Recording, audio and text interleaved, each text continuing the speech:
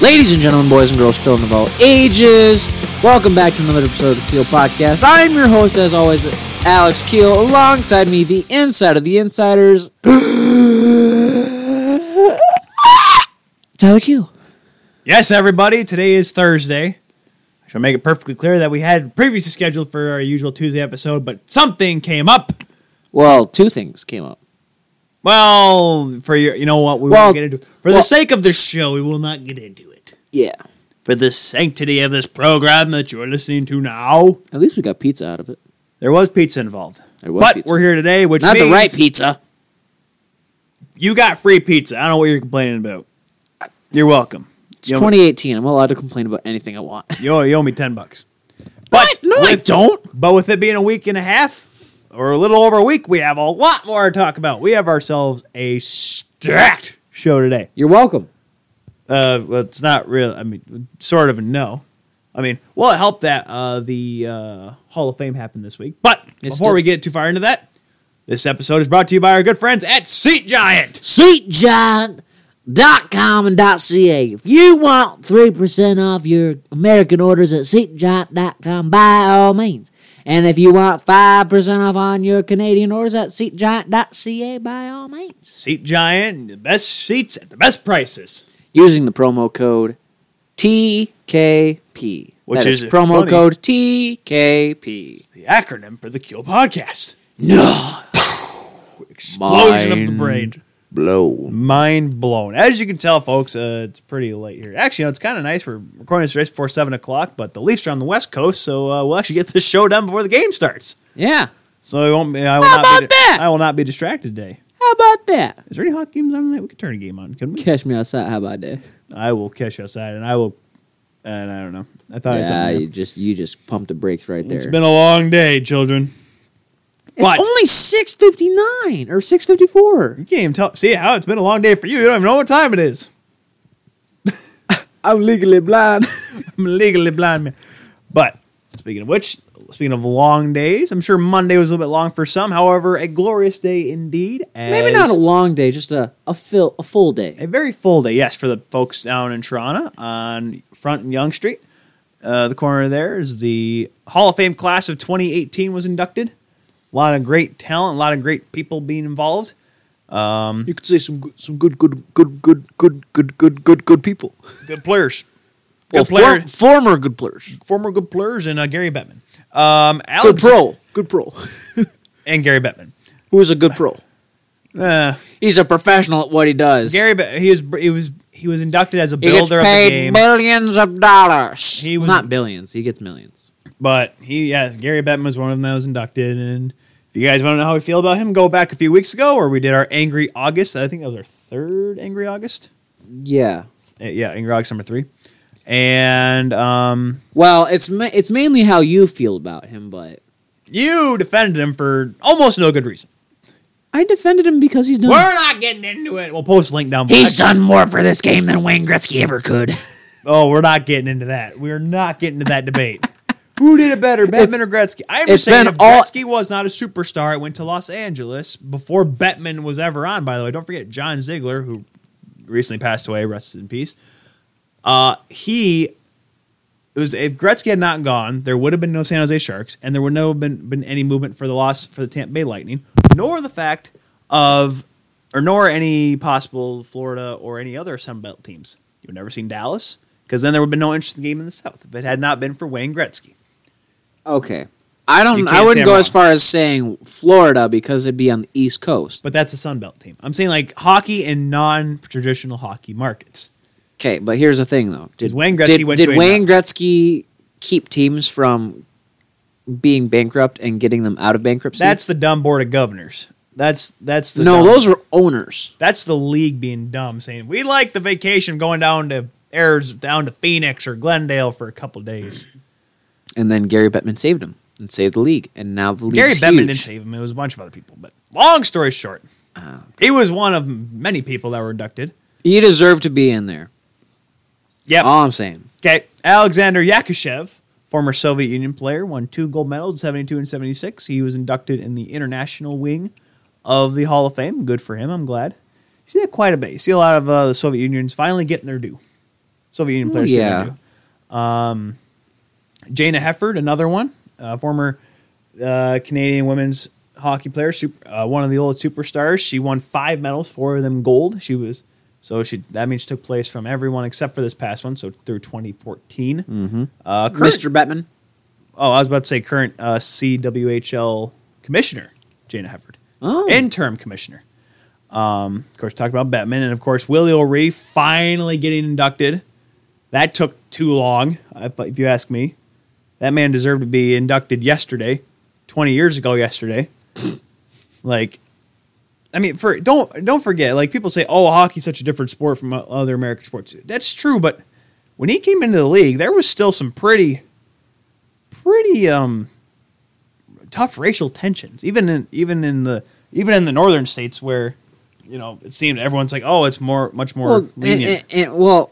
In regards to hockey, it didn't matter how far north you went because a lot of the teams were in the north. I mean, I think the biggest part is when you go to a place like Montreal, where especially at the time that O'Ree played. Well, don't forget he played in Quebec in the minors. That was where Boston's farm team was. Yeah, exactly. He definitely got a rough time there, but fought through it, and over since his career, he's used it as a platform to grow the game in the inner cities and the less. Exactly. And I think he. Think of it this way: if you don't have a player like O'Ree, you don't have the Subban brothers. You don't have the Subban brothers. You don't have Wayne Simmons. You don't have. What's his name? Well, Anson Carter, Mike Greer. You don't have guys like those. You don't have Donnie Brashear, George Larocque. Yep, you don't have guys. You don't have Ray Emery. You don't have Ray Emery. I mean, and like just the way that it wouldn't be as diverse. And who's the guy that plays for Buffalo? I can't think of his name. He's the centerman, the really good center, Rodriguez.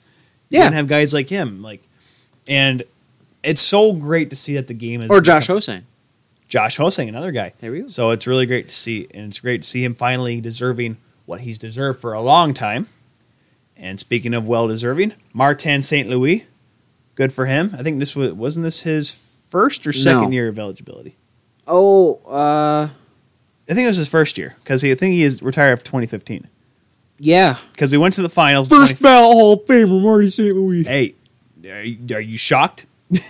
I mean, I'm not shocked. I mean, and it was kind of cool how Tampa. We always knew that he was going to be inducted into the Hall of Fame eventually. Right. So it was a matter of when. So I'm glad he's a first ballot. It was kind of cool how all the Tampa Bay players stopped by and said hi to him. Well, yeah. Well, no, like the team, they went to Toronto and were actually there and met him in Toronto, which was really cool. Well, I mean, think of it this way. It's the same kind of way that if Tampa didn't have a player like Marty St. Louis or Vincent Lecavalier or Steven Stamkos, you don't have a team. Because you don't have a franchise. These were Marty St. Louis was Steven Stamkos before Steven Stamkos could skate, basically. In regards to Tampa Bay. I'm trying to think. Now I'm thinking of Stamkos' age. I'm like, well, that's not necessarily true. Because St. Louis, he was the dynasty. He was the guy. He was part of that team during the good years and the bad years. Exactly. Because then they got bad enough where he they was were on the front of a freaking hockey game. You're right, ESPN until 2K5, where you could spear and slash everybody. No, and he was on. Wasn't he also on? He was the MVP, wasn't he? Yes, he was. Yeah. He was by far, probably if it hadn't been for Lecavalier. Well, Lecavalier was there too, and Lecavalier was at his peak at that time. But let's be honest here. St. Louis. Well, at that time, Lecavalier I think was almost as good as St. Louis, but St. Louis was able to do it longer than Lecavalier, as we saw, and even past his time at Tampa. Correct, and that's when he went to New York, and he had that series against Montreal, that magical series, and able to fight through the passing of his mother and all that, and just the way he was able to persevere. It just shows what kind of player he was, and I'm glad he was honored in the Hall of Fame, and he was a player that you watched and you'd see on the ice and you think, well, this guy's not going to do much. But then all of a sudden, he's got 3 points against us because he's a great playmaker. He could score. Biggest little guy in the league. Calgary will never forgive him ever. Of course, Calgary probably wants video review wanted to be better at that point. But that's neither here nor there. We'll get to Calgary in just a minute here. Yeah. But I'm glad. Who else we got here? We got a couple honorees. Joe Bowen Bonesy getting inducted in the Foster. Don't call him Bonesy. I'm gonna call. Hey, it's on his Twitter. You call yourself Bonesy tweets. It's gonna be Bonesy. I'll ask Jim if I can call him that. I'll text Jim. Mr. Bowen. Mr. Bowen receives the Foster Hoop Memorial Award for broadcasting. Was inducted in the Hall of Fame there. I'm well deserved, of course. He's called over 3,000 hockey games. Been there for the ups and downs, the sideways for the Leafs, and you know what? I still love his quote when I'll say it, and I'll say it again probably. My favorite quote from Joe Bowen ever is when he was asked, "What's your favorite call you've ever made?" And he just looks and says, "I haven't made it yet." I hope he makes it soon, I'll be honest with you. Maybe the call is going to be him retiring. Maybe he's sick and tired of this sport. He's a bitter old man. I'm tired of this. I'm calling it. My favorite call, it's now. No, he's such a nice guy, too. That's the best part is, he's one of the... there are some broadcasters out there, and Here's the thing, though. He... Literally, think about it. Joe Bowen. If he could grow a beard, he'd be Santa Claus. Great career. Absolutely. He could do this till the day he died if he wanted to. He's a Leafs fan calling Leafs games. It's beautiful. You want to know why he's such a good guy? Because he has his dream job. He just gets to sit there and talk about hockey. Talk about his team. Exactly. How many broadcasters that are in the NHL Remember that one call? Remember that one call that he made in the playoffs last year? And he was like, Leafs win! We're going to Toronto, baby! Boston or whatever, yeah, before Game 7. Yeah. We're going to Boston, yeah. Well, we're going to Boston. I remember when he was during the 04 playoffs. Was it 04 or 02? No, it was oh gosh, I can't think. It was Eddie Belfour's. No, it was 02, I think. The Bless You Boys, what a game! Bless you, boy. And he was he was crying because it's his team. Exactly. He's calling for his team. I'm so glad he got in. It was only a matter of time. And of course, broadcasters getting in, it's kind of weird. It's kind of like, all right, who do we want to honor this year? Well, who do we honor last year? Who have we not honored yet? Well, Bowen's been doing this for how many years, guys? We should probably give him the call on this one. Might as well. Should try. I've been trying to get Joe on forever. I just can't find him. He's not coming on here. Are you kidding me? Oh my gosh, that'd be great. Larry Brooksy, receiving the Elmer Ferguson Award for hockey journalism, getting inducted in that wing of the Hall of Fame. The Elmer Fudd Award. The Elmer Ferguson Award. Brooksy getting his due. Oh my god. Good for him. Brooksy. Name's not Brooksy. Brooksy. Gosh, he's worked forever. He's mainly in the New York area, the tri-state area, so that's kind of good. I'm glad he got in there. I mean, taking Tortorella flack for how many years? I mean, shoot. If anything, you should give that man a raise. Man in the Hall of Fame. So, good for him as well. And one of the last players inducted, of course, first ballot Hall of Famer as well. We didn't talk about him yet, but we will now. Martin Brodeur. The former St. Louis Blues standout. Oh, yeah, I said it. You just had to go there. Oh, yes, I did. Okay, to be fair, I also agree with you. That was the stupidest move. Well, here's the thing, because he wasn't going to get re-signed by New Jersey, and he was actually, you know what? You know how many wins he has? 691. He was 9 wins away from 700. You know how much that kind of you see that number? He could have done that. But here's the thing as well, though. Since he didn't get to 700, he had one win too many. 690. 690 wins. Nice. That would have been nice. Yeah, he only went. I think he went 3-3 or whatever that year. And I'm glad he made it. So now he joins another French Canadian goaltender, Patrick Waugh, in the Hall of Fame. Now, are we doing this right now? Yes, we are. Oh, we're doing this. All right, statisticians, pull out the chalkboards, boys. Time to get down to business. Are you trying to go for Manitowoc Men or trying to go for Brian 5 or 6? Which one were you going for there? It was halfway in the middle. I'm going for the Yippee-Ki-Yay-Yooper. Yippee-Ki-Yay-Yooper. Halfway in between. Marquette Zone. Marquette. Welcome to the Marquette Mile. No?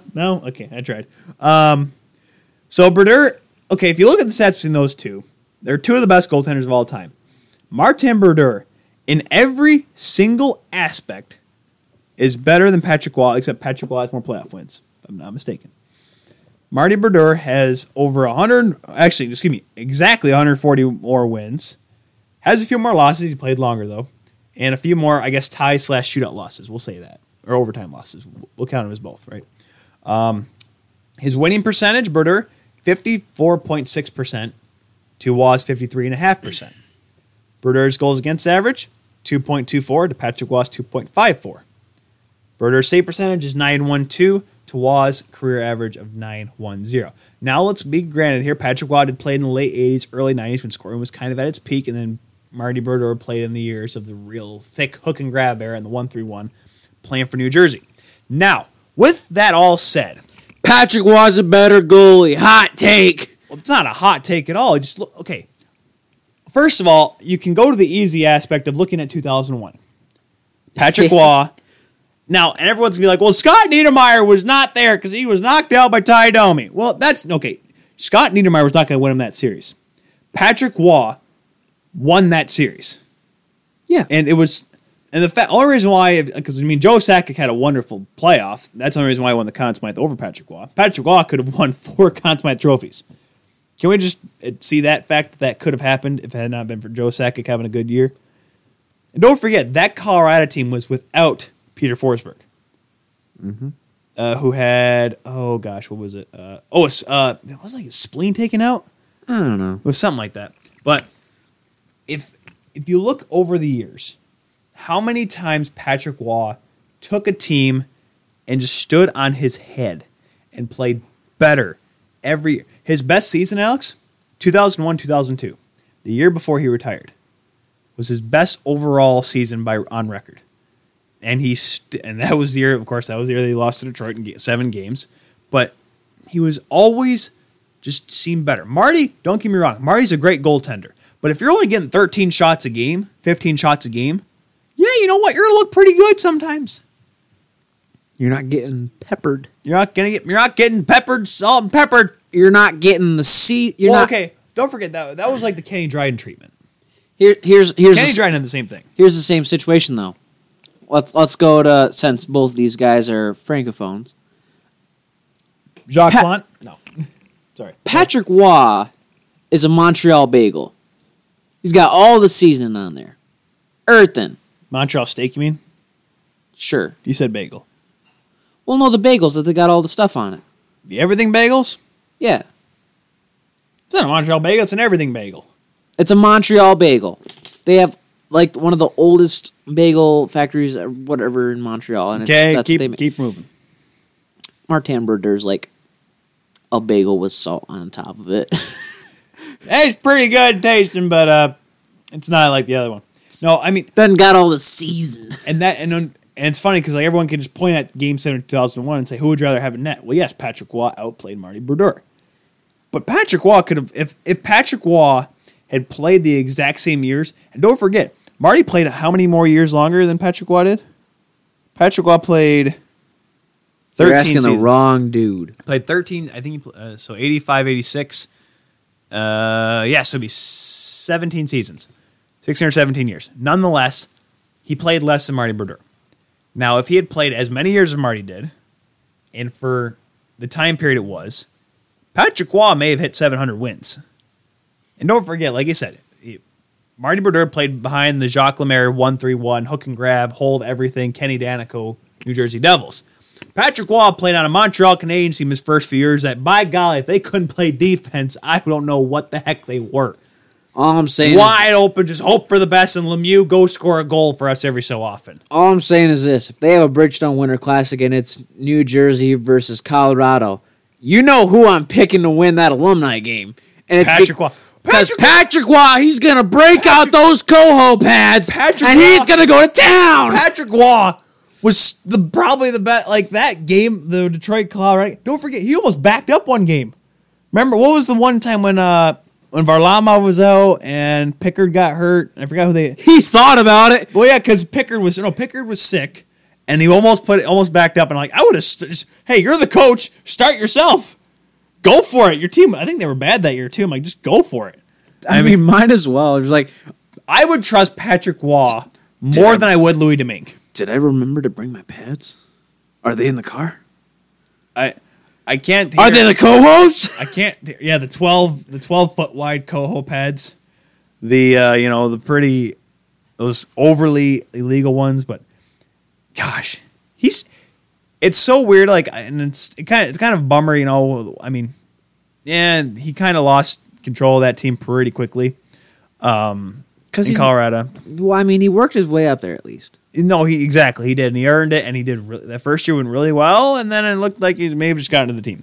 But long story short, Marty, he well deserved to get in the Hall of Fame. Absolutely, it's like how people say Wayne Gretzky is better than Mario Lemieux. He is. Who would Wayne Gretzky better than Mario Lemieux? Yep. We'll have this talk later. This isn't a talk for later. This is just, I'm going to say this right now. As a person that has watched hockey all my life, Mario Lemieux so much better. Is good. Mario Lemieux is magnificent. Mario the Magnificent. You mean Super Mario? Super Mario the Magnificent. Mario the Magnificent, Super Mario, does not matter who he is. Guess what? That puck is going to go in the net. Here's what I'll say. Wayne Gretzky's better. And you know who's better than Wayne Gretzky? Bobby Orr. Gordie Howe. Rink of dreams, boys. Gordie Howe is better than Wayne Gretzky, who is better than Mario Lemieux.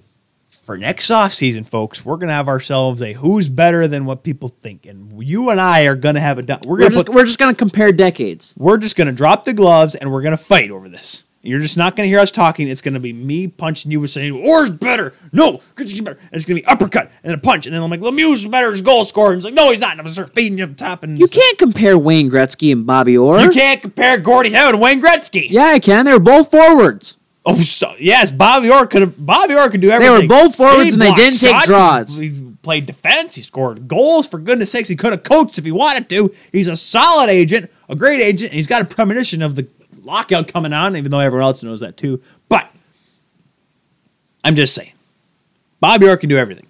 Wayne Gretzky couldn't coach. Wayne Gretzky couldn't play defense. Oh, we played on the penalty kill, that goal against Calgary. Yeah, he was at the damn red line. So you're telling me that Wayne Gretzky is a one-way player? Yes. He's a one-trick pony. Yes. You know who's not a one-trick pony? Who? Gary Bettman. Okay. There we go. Gary Bettman's got more for this league. Get out here. Nope. I want Get out here. No, I don't want Get out here. He did more for this league than I did. No, he did not. Gary Get Bettman out here. Has done. Be gone. He's a great. Be gone, Satan. Hello, Shamu. Oh, did you hear that in his acceptance speech about how the fact that he like roasted himself basically? It's clearly not a popularity contest. Exactly. Well, no doubt, because you wouldn't be allowed in. They boo me when I present the Stanley Cup. They boo me at the draft, but it's okay. Philly. At least he accepts it now. Philly was amazing. That was awesome. Okay, Philadelphia is different. That was the coolest thing I've ever seen. It's him just getting booed the entire way through the first round pick. I remember who was picked that year. Here's the thing. The fact that Philadelphia has accepted Gritty and like people getting tattoos of him and he's a thing and he hasn't died yet or been killed or attempted murder in Philadelphia, it's a surprise. No, it's because they love him. He's so... It's exactly. Philadelphia is a place where Santa gets snowballs thrown at him. Santa gets booed. Either it's 0 or 100. All of it or none of it. And everyone loves Gritty. I love Gritty, dude. Well, you didn't know about the Twitter page until I showed it to you. It's so good. He's so pure. It's literally if you took a dog brain, put it into a mascot, and then gave him a Twitter page. That's it. It's beautiful. Thoughts of dog, but an NHL mascot. Exactly. By the way, he made a Twitter post about dogs and saying, if your Gritty is walking on all fours instead of 2 legs, it's probably a dog, but they're very good and give them a good pet. Give them a good pet.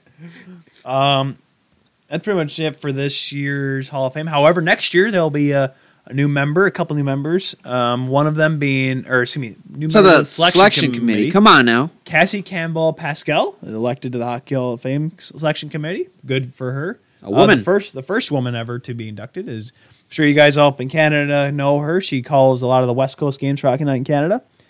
Or for you American listeners, Hillary Knight before Hillary Knight. So I'm glad for her. And yeah, the Hall of Fame is kind of cool. The Leafs won the Hall of Fame game, and it was really cool to see Jeremy Brodeur, Mario Brodeur's kid, playing the what now? Jeremy Brodeur, Marty's kid. No, the Hall of Fame game. What? Well, no, the Leafs won the Hall of Fame on Hall of Fame night. They play the Friday before or the Monday after for the Hall of Fame. The Leafs always have a game to honor the Hall of Fame. That was the game Friday night against New Jersey. They played a game. Yes, the Hall of Fame game. It's not a game dedicated to the Hall of Fame. Yes, it is! It's not on an ice surface where the center ice thing is not the Maple Leaf and it's the Hall of Fame. No. It's for the Hall of Fame. Yeah, well, you want to know why? The member, or the inductees. Ah, yes, the Hall of Fame game. It honored the Hall of Fame members. You want to know why? Because New Jersey got smoked. And their goaltending was crap. Their goaltending was not Patrick was better. Patrick was better than Martin Brodeur, who's better than Mario Lemieux, who's not as good as Wayne Gretzky, who's not as good as Gordie Howe, who is better than Gary Bettman. Anyways, enough of that random scramble of nonsense from you. You got to remember, folks, for all of you at home, you got to keep your whiteboard out. Got to make sure that you're following this. Because unfortunately, if you don't, you're... Because we're going over here, and we're going over here, and we're going to go over here, and we're going to go over here, and I'm not knocking over drinks. You just need to put them away. Some news earlier this week, actually, after the Leafs swamped the Los Angeles Kings, and we'll actually talk more about the Los Angeles Kings later. Tanner Pearson to Pittsburgh for Carl Hagelin, and you know what? Things are kind of weird in Pittsburgh right now. Well, I mean, if we're just going to go off of people that are not too patient, we could just go all the way to the tippy-tip-top. Well, not the tippy-tip-top, but the almost tippy-tip-top. Well, the tippy-tip-top of the hockey ops. Yeah. Jimmy Rutherford. Does an interview. Who just actually got an extension, by the way. Yeah, good for him. Well, I don't know about that. Well, I mean, at least he's getting paid. Well, yes, so is Ken Holland, but that's neither here nor there. Gets interviewed. I know it was in a presser, but needless to say, he gets asked something along the lines of, I forgot what the actual question was. Asked what the thing, but spit it out. Needless to say, he gets asked, like, how patient are you with this being with this team right now? And he said, by the way, they're 7-6-3 right now. Okay, they're above 500. They're currently sitting in they are right now 4 points out of a playoff spot. And yes, I know it's really early, and I tried to make sure I waited until Thanksgiving to look at the standings, but unfortunately, to kind of determine where they're at compared to everybody. I mean, let's put it this way: New York, the Islanders, and the Rangers are second and third in the Metropolitan Division, and Pittsburgh is kind of just, I mean, they're not the worst, but they're tied with Ottawa, who's 2 points ahead of New Jersey. The Detroit Red Wings are better than them as of right now. Well, of course, Detroit decided all of a sudden, hey, we're going to play hockey now. We're going to play 7 games in a row and win them. They totally forgot to start the season on time. Going back to a team that, well, I mean, talking about Detroit and Pittsburgh, that kind of makes sense.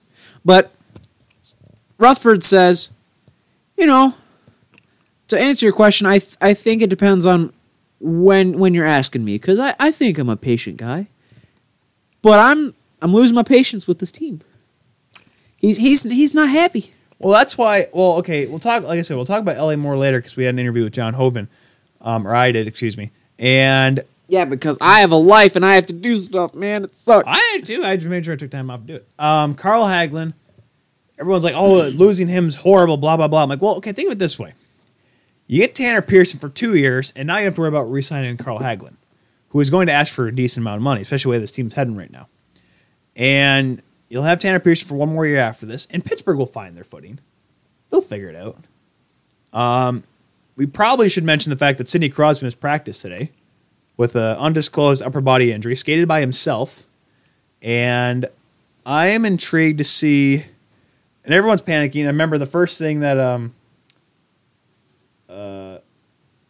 head coach Mike Johnson said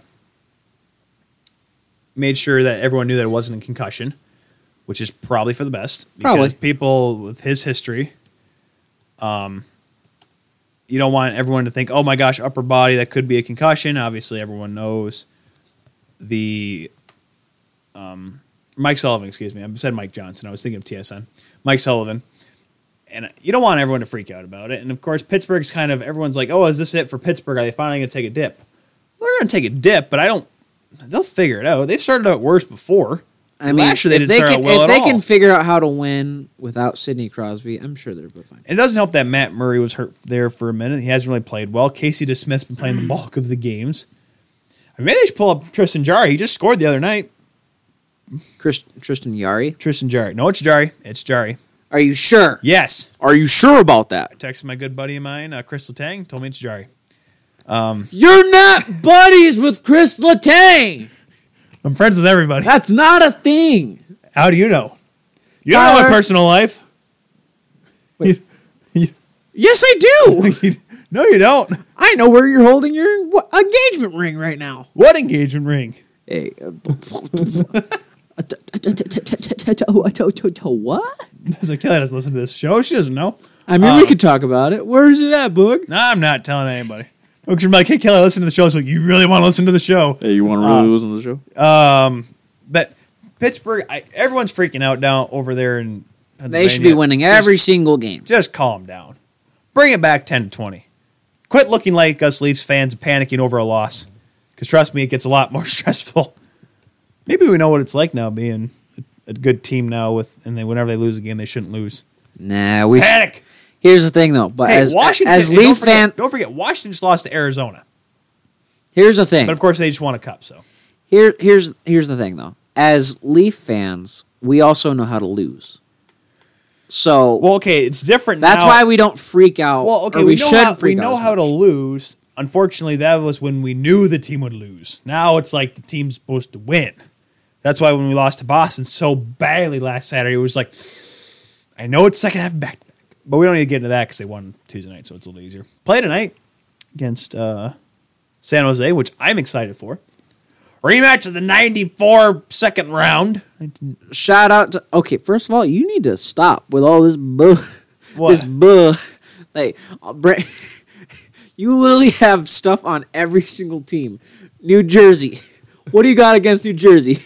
They're in Newark. 2000 and 2001 playoffs. Okay, Domi trying to do whatever he could, so he took out Scott Niedermayer's brain. Okay, what do you got about San Jose? San Jose, I don't know what they thought doing in the 94 playoffs. Art Survey is flexible, and that's about it. What do you got against Minnesota? Minnesota, not really much. I like Andrew Burnett. He was really cool. He ended Patrick Waugh's career. I know one thing that you have against Minnesota. What? Wild hockey all day. Oh no, that was beautiful. I still laugh at that. I still love that. Who else? You want to go through the entire list? All right, fine. Let's go through. Well, Philly. What do you got against Philly? The early 2000s in the playoffs. Sammy Kapanen getting brain, but Jeremy. That's why I hate Jeremy Roenick. I always hate Jeremy Roenick for that. Oh my goodness, you should stop right there.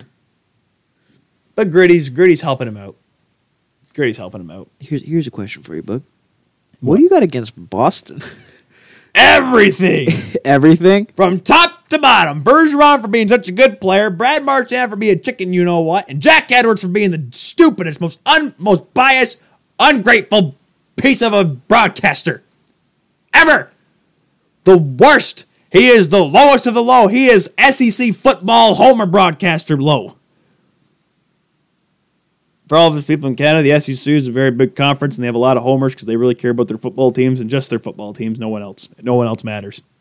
Well, it's their football and their baseball because they're in the South. That's what they do. That's what they do. But the football broadcasters are Texas, Tennessee, Virginia, West Virginia, Florida State. Well, that's what I'm saying. SEC and ACC, I guess. But anyways, yeah, that's pretty much all I got for Boston there. But apparently, some people, speaking of people being very passionate, I don't say biased, but...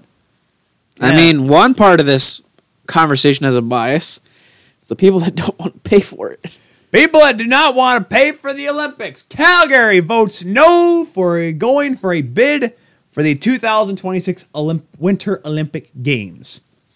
So, was it just me? So they put their hey, we want to try to do this thing a couple years ago. And then Gary Bettman kind of comes out and says, yeah, you guys need a new rink. And then everyone comes out and says, well, the IOC says it's fine.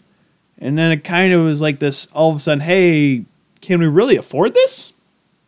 And let's be honest, there's a lot Calgary is, I don't want to say a cash-strapped city, but there's a reason why the arena, they won't get a new arena, because the city doesn't want to pay for it. And the people don't want to pay for it. Well, yeah. And that's just the way the government, unfortunately, has been. And they know if the Olympics comes to town, that the people are going to have to pay for it. That's why when they left it to a public vote, you knew for a fact that Calgary was going to vote no on it. Well, the IOC came out and said that they were not surprised. They weren't shocked. Looks like we're not reenacting Cool Runnings here, boys. Well, yeah, because get in Calgary. Yeah, Can you not do that? But I'm bummed because Vancouver was so. Think about all those Canadian Olympians that would get to wear cowboy hats all the time. Oh my gosh, the Stampeder hats! Oh my gosh, all day. Give those Albertans their ego. Yes, big belt buckles and cowboy hats. Down howdy. Oh man, I would if they did not come out with those outfits from '88. I'd be so mad. The outfits they had were on. I'm not going to say it. They were on fleek. Yes, on point. Yes, they were lit. They were. I'm not saying that. They were lit. Perfect. Well, no, you can't say lit because then that would think of the Oilers. Ooh. Well, no, they're the Flames, Alex. So it is lit. Hey, yeah. Yeah, it's lit, boy. The Oilers only add to the Flames. Ooh. Thank you very much. You're welcome. And so, I'm bummed because Vancouver was so cool. I just remembering everything, and like you said, Canadians, they want to be involved in this. And the fact you want to fill the Saddle Dome, or if they'd ever do build in the new arena and win, hopefully, knock on wood, win the gold medal on home ice again, how amazing that was. Unfortunately, that won't happen. And now with Don't you mean how amazing that would be? Or how amazing it was in 2010. And how amazing it would be in 2026. And the fact of the matter is, like, now that this happens, and I've heard it all over, and I remember I heard on Tim and Sid a little bit today. Sid Sixero made a very good point. You're obsessed with that now. Well, I haven't listened to it as much, but then again, I've been really busy. But he made a really good point saying now, with that kind of set in like in the conscience of other Canadians now, how long will it be before it ever gets back to that point of where Canadians will be able to go for it? Yes, it's a huge expense to want to go for something like this. Montreal, I remember we heard about that too. Montreal was it a few years ago, actually paid off their debt for the 72 games. Dude, just do it in Toronto. They've tried it before, I think 2000. Listen, Toronto's 2000 was the Summer Games thing. If Toronto can fit the World's Fair, if Toronto can, what games did you say it was? Not the Commonwealth, the Pan American Games, wasn't it? Probably, yeah, that makes sense. But that's a much smaller scale, Alex. But dude, just do it. Now I'm trying to think of where they would do like all the alpine skiing and stuff, because that's why Calgary and Vancouver were perfect, because they have Whistler. Well, they have the Rockies in Calgary. Yeah, Toronto really doesn't have that. That's why I don't think they've ever really been thought for it, because there's not really much to do. Okay, well, what about Montreal?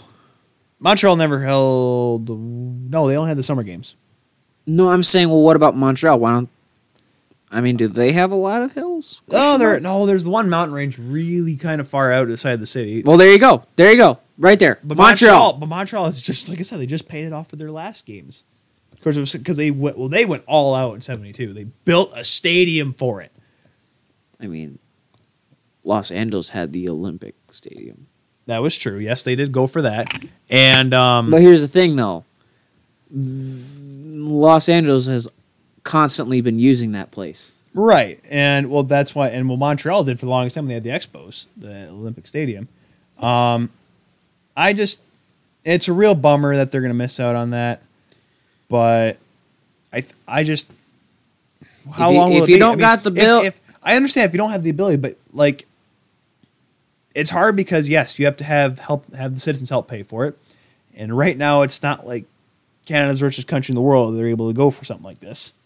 And it's hard to try to push the people to pay for something like this and you can have as many sponsors as you want, but eventually that's going to come back into the taxes of the citizens of Alberta and Calgary, especially Calgary. Well, this is another thing that I have a problem with, and it goes back to the same reason why I don't think that any expansion team or any new team that wants like a brand new facility to house their professional like sports team, it shouldn't be huge.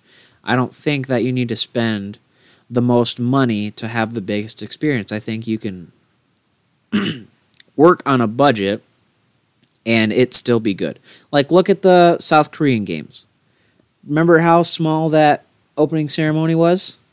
It was quaint. It was quaint, but it was effective. Yes.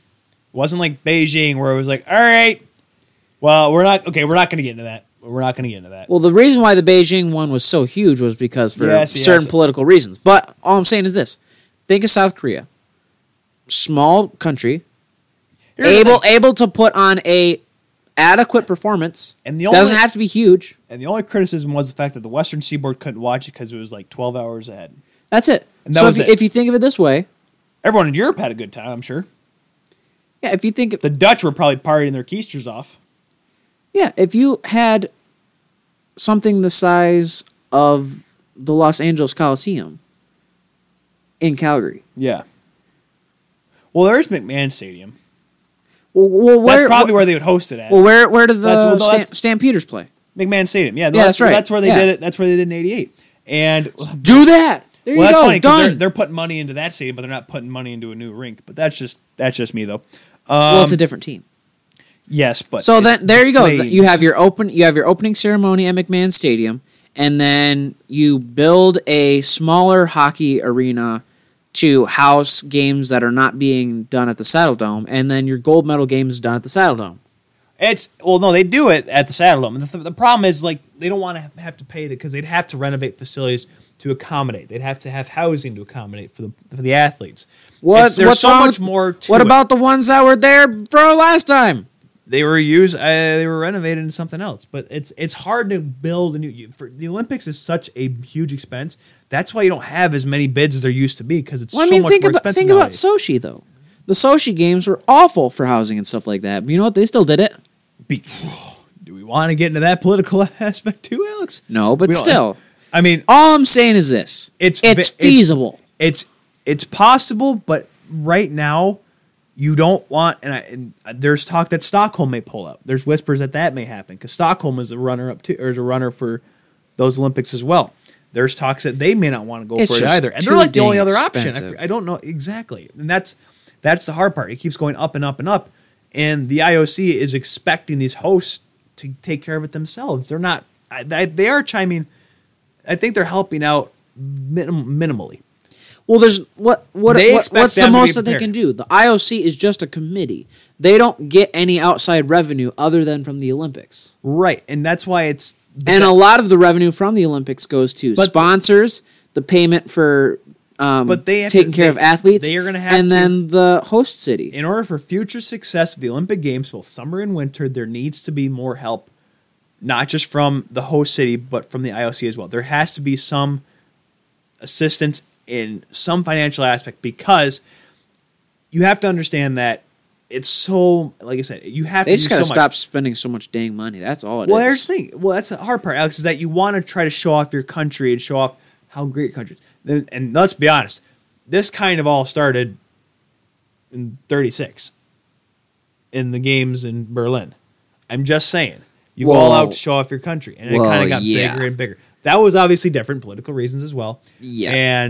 But like people show off, like when Calgary had it. All right, show off for Canada how great Canada is, and then you got me all messed up thinking about the 36 games now. Oh my lord! I know that was So, but it's because you have to make it look like because here's the thing: you can't just throw players into apartments complex in downtown Calgary. You could, but would it look that great? No, you want amazing housing. You want good venues that people can go visit. You don't need amazing housing. But here's that's the thing. You need stuff that works. But that's the thing is that the IOC wants this kind of thing. If you want to show the IOC that you can do it, you have to show them this kind of things. Now the IOC has to be picky and choose. They cannot afford to be picky and choosy anymore as they used to be. Now, because remember the whole thing about the 2016 games. Well, yeah. Or the 2016 games, yes. the Rio games. Because I remember Chicago was going to be part that of it. whole fiasco. Correct. And of course, United States a little more feasible than Canada right now. Well, per se, I mean they were able.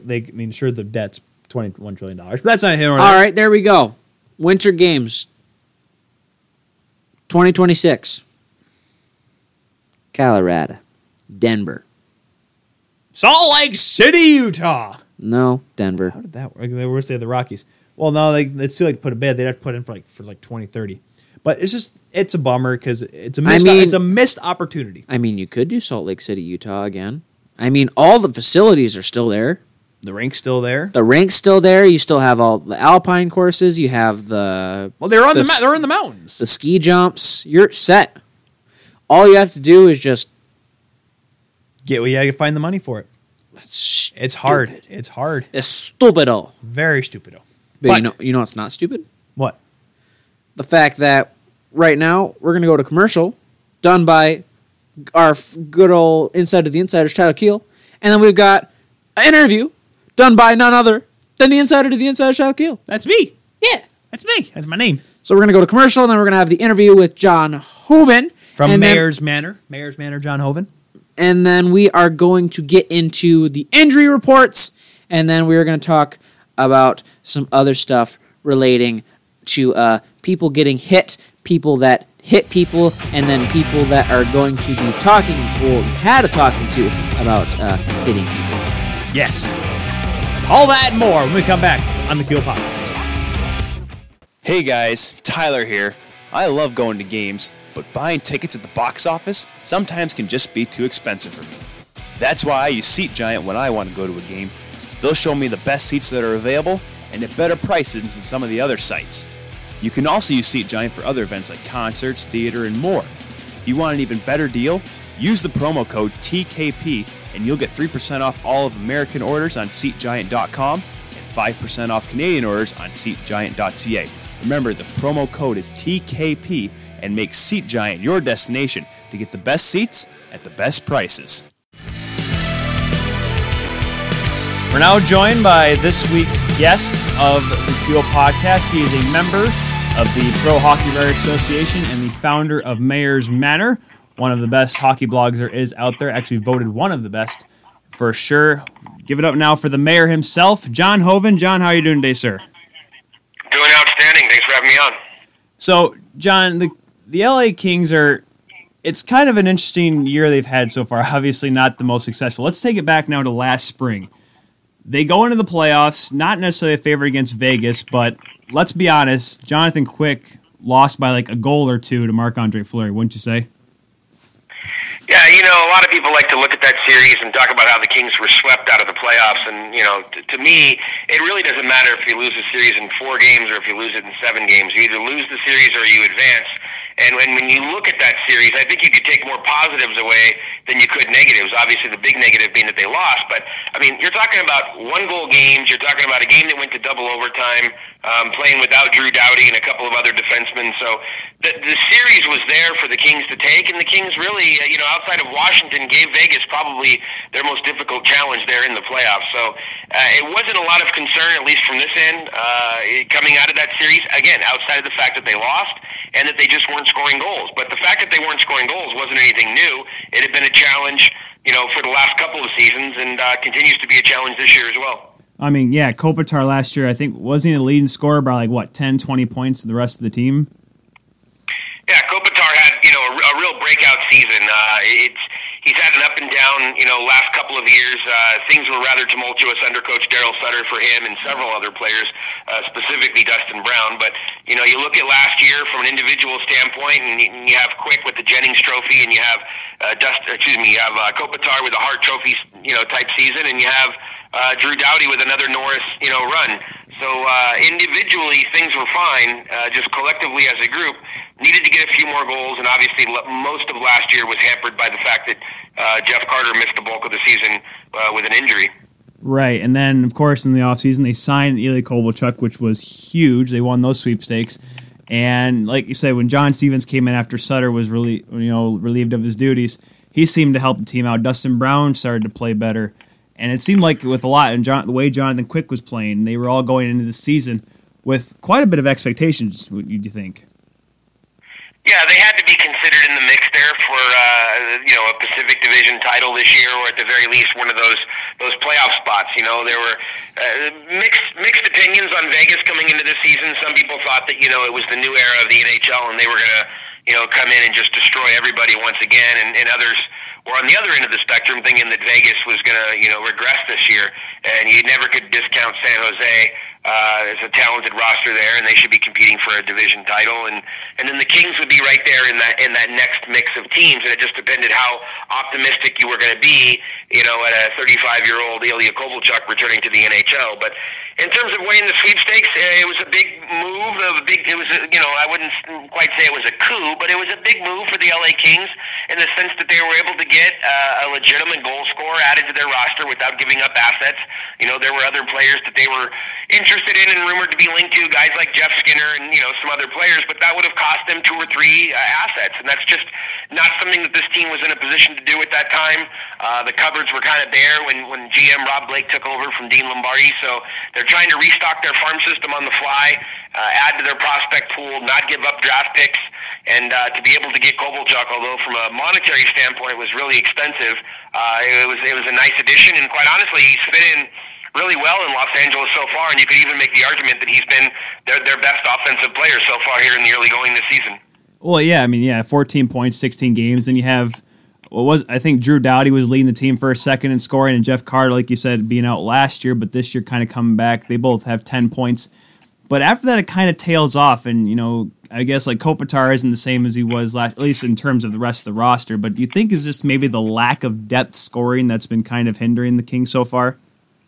Oh, it most definitely is. There's been a lot of talk about secondary scoring around this team for several seasons, and this year they came into the season, they wanted to be a team that had a legitimate top 9, not just a top 6, and that would be fabulous if you like goals. And really last year, especially with Carter out injured, it was the Kopitar show. So they were a one-line team, and if you could shut down the Kopitar line, then you could pretty much shut down the Kings most nights. So Carter coming back was a welcome addition, because now you could start to look at maybe 2 lines. And again, their goal coming in this year was to go with the top 9, so they really wanted to get a third line going. They had high hopes of Gabe Vilardi, one of the best players in the Ontario Hockey League, coming in and making an immediate contribution there on their third line, adding with maybe Adrian Kempe, and there were a number of guys they were looking at there, possibly Alex Iafallo over on the left side, maybe a Tanner Pearson. So there were guys on paper that should have given them a top 9, and it just hasn't played out that way. And they've called up a couple of kids and rotated some guys in there, Austin Wagner, Matt Luff, Sheldon Rempel, a couple of other rookies, and nobody's really been able to grab the reins just yet. And that's not the way that it's gone in the past. When you look at when this team was successful back during their cup years, there were guys that came up from their AHL affiliate and were able to really solidify a spot on the NHL roster, and that just hasn't happened yet. So that's really what needs to happen here for the Kings to turn things around and dig out of being the 31st team in the National Hockey League. So they lose. The Kings lost 6 straight. They started out 2-2, kind of all right. Jonathan Quick goes down. They go 6 straight, and I guess we got to look at Jonathan Quick. I mean, his numbers weren't like astronomically amazing in his first couple starts, but with that said, the best goaltenders are able to bounce back in these types of situations. And obviously him getting hurt and unfortunately just a practice, I mean, how big, like I said, he's pretty much the guy, with the exception of, they have Jack Campbell and Peter Budaj who have NHL experience, but as you can see, have not played out. Is there a timetable for Quick's return from surgery, or is this going to be like a couple of years ago where he was out the entire year? Well, Quick's original timetable was about 4 to 6 weeks. That happened around Halloween, so just call it November 1st. So, you're looking here at the end of the month, which is another couple weeks away, or maybe a couple weeks into December, so, could be 4 weeks away. Injuries are tricky. Sometimes, guys come back early. Sometimes they come back right on schedule, and other times they come back a little bit later. So, best case scenario, you're looking at like a couple more weeks, and worst case scenario, obviously, would be, longer than a month that he's going to be out. So, when it comes to Jonathan Quick, there's also a confidence thing. There's a confidence that this team plays with him there in net. You're talking about an elite all-world goaltender, a guy who's backstopped them to a couple of Stanley Cups and has figuratively and literally been the backbone of the team now for 7 to 10 years now. So this is a guy who they have a lot of confidence in when he's back there in the net. They've played well in front of a myriad of other goalies. You mentioned a couple of them there, but also guys in previous years like Martin Jones and Jonathan Bernier and several other guys. But it's a real difference maker when you have 32 back there in the net. He's just a guy who breeds confidence. He doesn't get caught up in slumps. He doesn't care about what happened today. He only cares about what happens tomorrow. And that type of park and ride mentality and always looking forward helps guys shake off slumps, whether it's individually or collectively as a team. So it's a big boost having him around and having him there in the net. And when he's gone, not only do they notice the difference between the level of talent that replaces him, but also just in that confidence and that swagger that he brings to the team. So he's going to need to get back. He's going to need to get healthy, and he's going to need to be part of this team if they have any hopes at all, which they do, of trying to find a way to dig out of the mess that they've created so far here in the early part of the season. And I was like, one of the biggest parts of the mess was John Stevens getting fired, and we've seen across NHL, all across the NHL, teams have been go through slumps and they kind of hold on to their coach. And the funny part was they go through they lost 6 straight, then they beat the Rangers, and then they lose to Philly. They beat Columbus, and then John gets fired after the game against Columbus. Now, do you think that the decision by management, by Blake and Robitaille and all them, was that decided that they were going to fire Stevens before that game against Columbus probably? Yeah, we were reporting the Friday and Saturday, which was immediately following the Philadelphia game. The decision had been made to go ahead and move John Stevens out and bring somebody else in. So the decision was largely made before the Columbus game. And so, yeah, regardless of what happened there against the Blue Jackets, Stevens wasn't going to be the coach moving forward. And, in many ways, it did catch people by surprise that weren't paying close attention to what was going on, because the Kings really played so well against Columbus. It was one of their better performances. Not only was it a win, but the team, they looked quicker and faster and looked like they were having some fun, and some of that carried over as well into the game against Anaheim a couple of nights later. So John Stevens is a great man, very well respected by everybody inside the LA Kings organization, and I can tell you it was eerily reminiscent of when Coach Terry Murray was let go back in December of 2011, where there were a lot of long faces and a lot of really sad and disappointed people because John Stevens was very, very well liked and respected, not only by his players, but also by everybody throughout the organization, including those in management. So, disappointing time.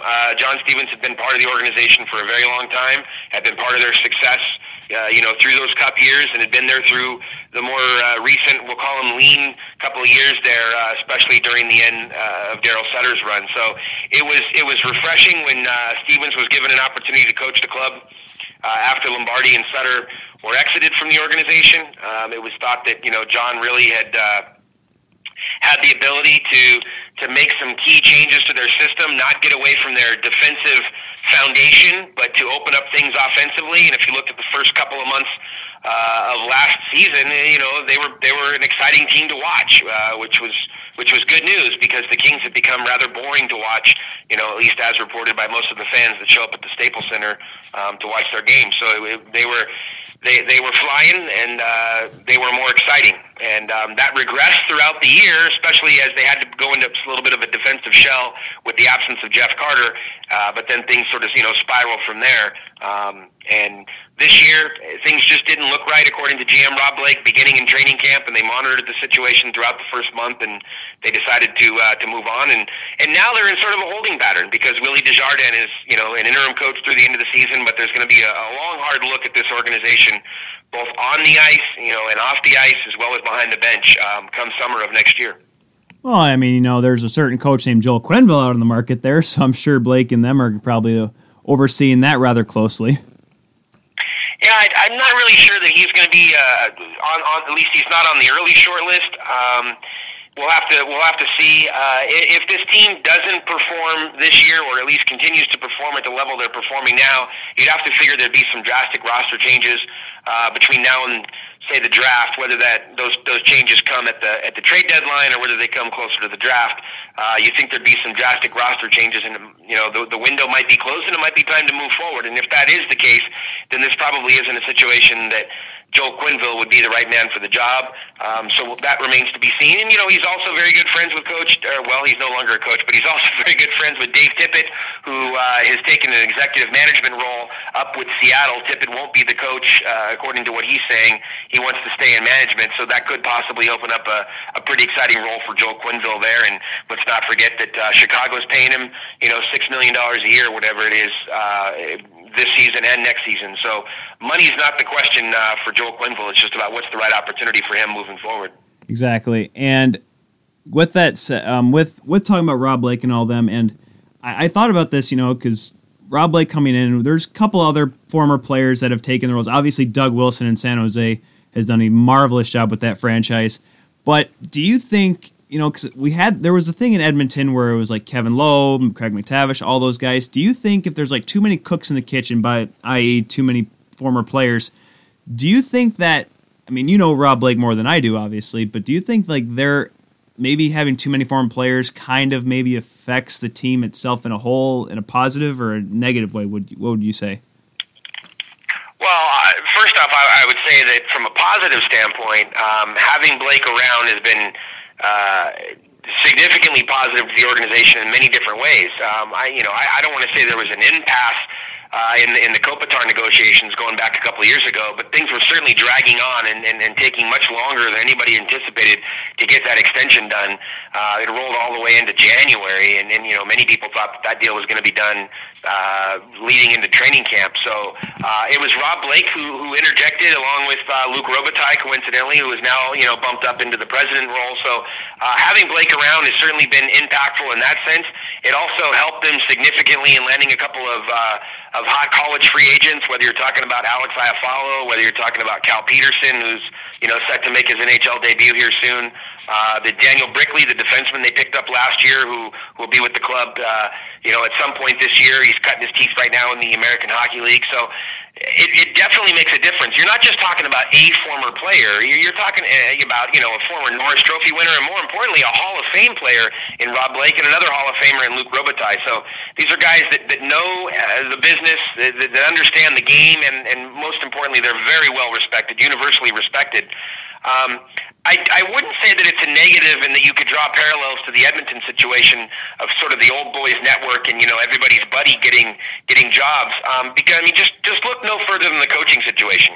You had an opportunity here where when John Stevens was removed from his position, there are any number of individuals connected internally to the LA Kings that could have stepped in there on an interim basis or even been given a role as one of the assistant coaches. And that would be, guys that Blake played with, Mike Donnelly, Glenn Murray, Nelson Emerson, any number of players, former players that could have stepped in, and they didn't. And the LA Kings specifically went out and tapped Willie Desjardins to be an interim coach because they wanted an outside view of things. They didn't want that internal thinking. They did that once before in the promotion of John Stevens. It didn't work, and this time around they wanted something fresh from the outside. So I wouldn't say that it's been a negative, and again, I wouldn't draw parallels to what people have criticized the Oilers for through the years.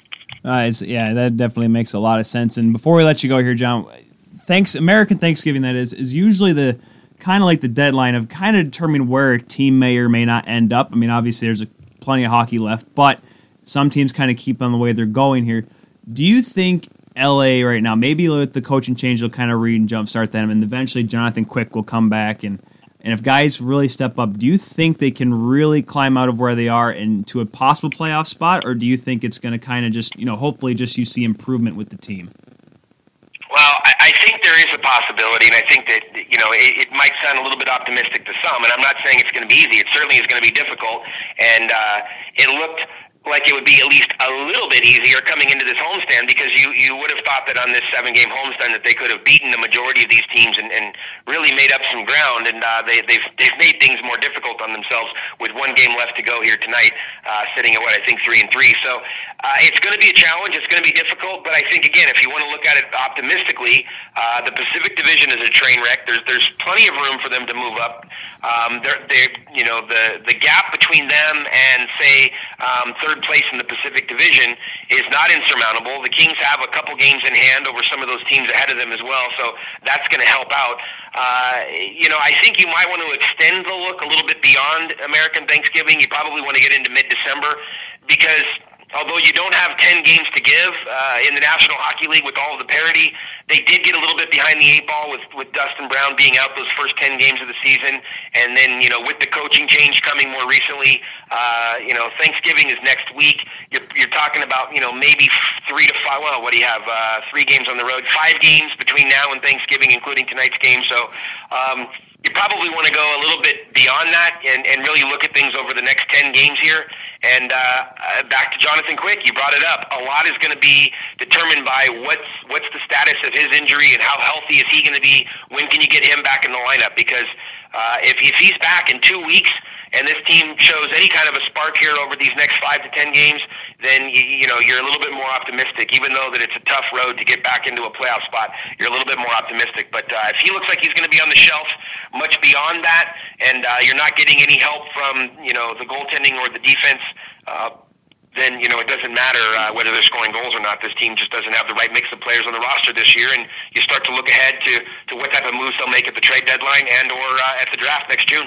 Well, exactly. I can agree more. And John, I want to thank you. Be sure, guys, to check out John Hoven's Mayor's Manor. It's an apps. If you want anything LA Kings related or out west, he'll be the guy to go to with the Mayor's Manor.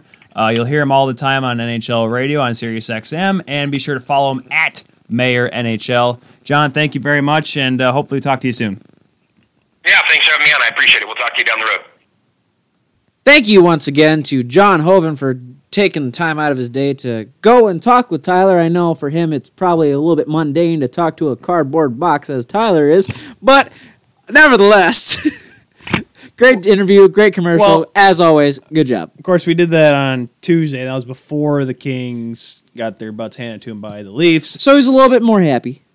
Well, it's funny because, you hear a little bit more happy. He sounds a little happier. He sounds very optimistic, despite how bad the team is. And I think LA right now is just like he was saying, how they're struggling to score goals, and the goaltending hasn't really been there as it has been in the past. And it doesn't help that Jonathan Quick's been hurt and Jack Campbell's now hurt, and you're looking at Peter Budaj to be your guy, and Cal Peterson got put in his very first game in the National Hockey League against the Leafs, and for the record, he didn't let him score in the third period, so that's probably good for him. But LA is kind of this team that's really struggling, and you can't be surprised they fired John Stevens, and we talked about that a little bit last week, and so LA's got a lot of work to do, and I think that's why they got Carl Hagelin, because Carl Hagelin's on an expiring contract, and you don't have to worry about, you're probably not going to worry about re-signing him. Yeah. I mean, he's just probably going to go somewhere else. Yeah, but here's the thing, though. How old's Carl Hagelin right now? He's like, what, 30? He's mid-30s? When did he graduate from Michigan? That's what I'm trying to figure out. When did he first go to New York? Because he's 20-something. He's not 30. 20-something? He's got to be like 20. Well, then he's probably one of the youngest players on their dang team. I know. They are. It's this weird thing that the Southwest teams right now, like San Jose is old. Anaheim's old. LA's old. Maybe it's just California. Yeah. I say Arizona's a bunch of young guns. Vegas. Yeah, no, it's just California. It's just a bunch of dried up raisins. You thought that would have been Florida, but no, it's just a bunch of dried up raisins in California. It's a dry heat. Well, talking about dry heats, for all those that are affected by the wildfires in California, make sure. Yeah, bummer. but in all honesty, make sure that you're staying safe out there. Thoughts and prayers to all of you. Especially all of our people out in San Jose. Yeah, especially you guys. We want to make sure that, It's always hard when, especially, it's so hard for them, especially with the lack of rain that they've been having. But right, and that's why the forests are dried up. But like I said, it happens. And Smokey the Bear says only you can prevent wildfires. Well, what else? You supposed to do water the rainforest or water the rainforest? Water the forest? Water the rainforest. You know what? Like I said earlier, been a long day. But do you think they could take water from the ocean? Well, I think that's how they try to. Isn't that how they try to do it? With like when they take the helicopters, put a big bucket of water, and pick up the water. Isn't that how they do it?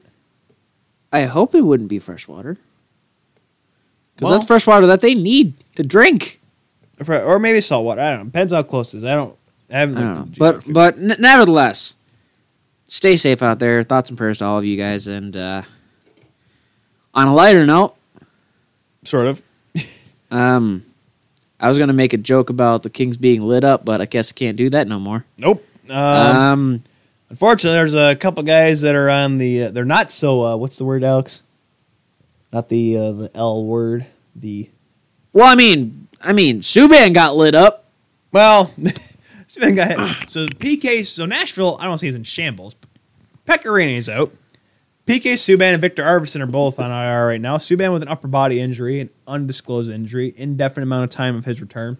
And Victor Arvidsson broke his thumb, so he's out 4 to 6 weeks. I got one for you. Oh, no. And we're going to take this time out of the Keel podcast to go to our resident reporter for everything that is injury related. We go to our favorite sea urchin down in Hawaii. Sea urchin, how you doing? Oh, I'm doing pretty good. How are you? Oh, we're doing great up here. What's the injury report looking like right now for a team like Nashville? Well, I mean, you got this team over here, and you got broken. All right, thank you to the greatest sea urchin in all the world. And back to here.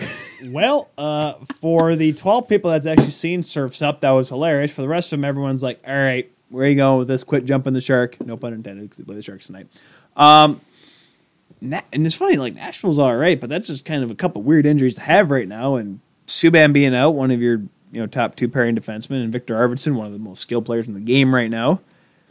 We'll see how Nashville goes with that. UC Saros has looked, I say he's looked fine. Hasn't really been uber impressive. But okay. He's doing his job. Saros and Pecorine is probably the best tandem in the league right now. Was it as good as him and Lindback? I'm saying this. Was it as good as him and Hutton? All I'm saying is this. Do you got another one? I'm trying to think. Was Dan Ellis there when Pecorino was there? I don't think so. Continue. No tandem is better than them. Not Sparks and Anderson. Not McElhaney and Mrazek. Okay. Not anybody else. I'm trying to think of all the tandems right now. Well, maybe, and I say this very, very don't leniently. say Luongo and Reimer. Can't say that this year. I was gonna say Rask and Halak. Holy cow, Halak has had like a resurgence. He's playing for jobs. He's playing for contract. Well, he's earning that contract right now. Remember, we joked about 2.75 for a backup. Are you nuts? This guy hasn't done well. He's played in Bridgeport, but it's been horrible. It's those It's the yellow teams right now. It's the yellow teams in the East. No, Nashville and they're in the Boston. West. Oh, okay. To be fair, geographically, they're in the East. They play. I don't want to hear it. They play 8:00 games. They play at 7:00 local time, 8:00 Eastern time. Just saying, Central. But Pittsburgh's not doing that well though. So, unfortunately, Alex, I had to bust your hypothesis, your theory. I had to bust your theory. Sorry, that's what it was. You said that all the yellow teams in the East were doing well. I said the yellow teams. Yes, Pittsburgh is yellow. No, they wear black. So does Boston. Boston wears more black than yellow, like Pittsburgh. Theory destroyed. I mean, are we putting into factor the one jersey, the Bear jersey, the Pooh Bear jersey, Winnie the Pooh, Winnie the Pooh. Can we just talk about the fact that Fluffy's Winnie the Pooh, Winnie the Pooh? You almost had Willy nilly silly Tyler! Bear. Up, down. You suck at singing, and B, you put a little Inglourious Basterds in there. You're like the yellow bear, the Winnie the Pooh bear Jew. not say Bear jersey. Yes, you did. I said for a hot second. Bear jersey. You said Bear jersey. The Bear Jew. I'm all. Hey, we talked about. We just talked about the 1936 games there for a second. So I mean, Hitler was pissed. His Trek team sucked. okay, Jesse Owens had a really good run. Let's just say he had a really good run. And so are these goalie tandems. Am I right, boys? A couple of them are. Get it? Couple. Speaking tandem. of goaltending tandems that took a real hit, Andrei Vasilevsky out with a fractured foot. Oh no. Why do I say oh no, ladies and gentlemen? Because Tampa's goaltender now is Louis Domingue. Are you sure that Vasilevsky couldn't just sit in the butterfly all game? And just do the splits? And it happened in practice today too. It was his left foot. And Tampa, despite Tampa being, if I'm not mistaken right now, tops in yes, they're still tops in the division. Gosh, that's going to be a huge hit. I mean, that's right now a goaltender you cannot lose. Domingue looked good in his last start. He looked really well. But that said, because right now it's an indefinite amount of time for Vasilevsky. If he misses a good extended period of time for a fractured foot especially, Tampa may be in trouble. I'm going to pull up their cap friendly here just because I want to see who their backup is. I don't know. It ain't gonna be good. Teams Tampa. It's just like it's the teams in the East right now. Their top goalies are going down. We had Vasilevsky right now. We'll talk about Braden Holtby in a second here. Edward Pascal, the former Manitoba Moose Eddie St. Pascal? That's their backup? Oh, they're in great shape then. They're set. They're in trouble. They are set to go. Stevie Y, don't jump shit quite yet. Just get in there, big shoots. Stevie Y, he's going to play goalie for the Tampa Bay Lightning. Oh, Connor Ingram's with Syracuse. Connor Ingram, a former Canadian World Junior goaltender. Yeah, things are not looking good right now for Tampa. I mean, if Louis Domingue can hold on for fractured foot, what is that average? 4 to a couple months, I would say. Yeah. So it's your foot. You can't walk on it. Is Kelly working right now? I know Kelly's working right now. I probably should give her You a are call. not going to get her on the phone. I swear to God. Hey, we need an expert opinion here. I don't think she knows what. A fractured foot? For a hockey player? Probably not. Well, she may know the one for the normal folk. Well, I'm just saying. The peasants of the world. Non-athletic. No, it's bone. It's not muscle where you can rehab back in shape. It's a bone. You have to let the bone heal. You just got to let it sit. Literally, because that's all you're going to be doing is just sitting down. And unfortunately, how long is it going to be? It's going to be a while. And the Mings going to have to hold the fort. And now, granted, when he was in Arizona, there wasn't much of a team in front of him. Joke's on you. But the Mings still was not good.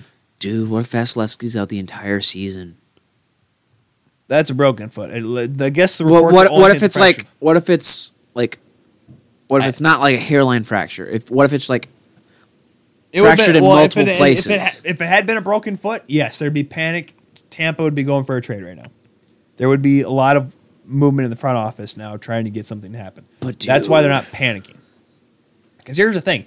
Right now, because with Chicago having 3 attendees and Carolina having 3 attendees, you could easily get one from them for cheap.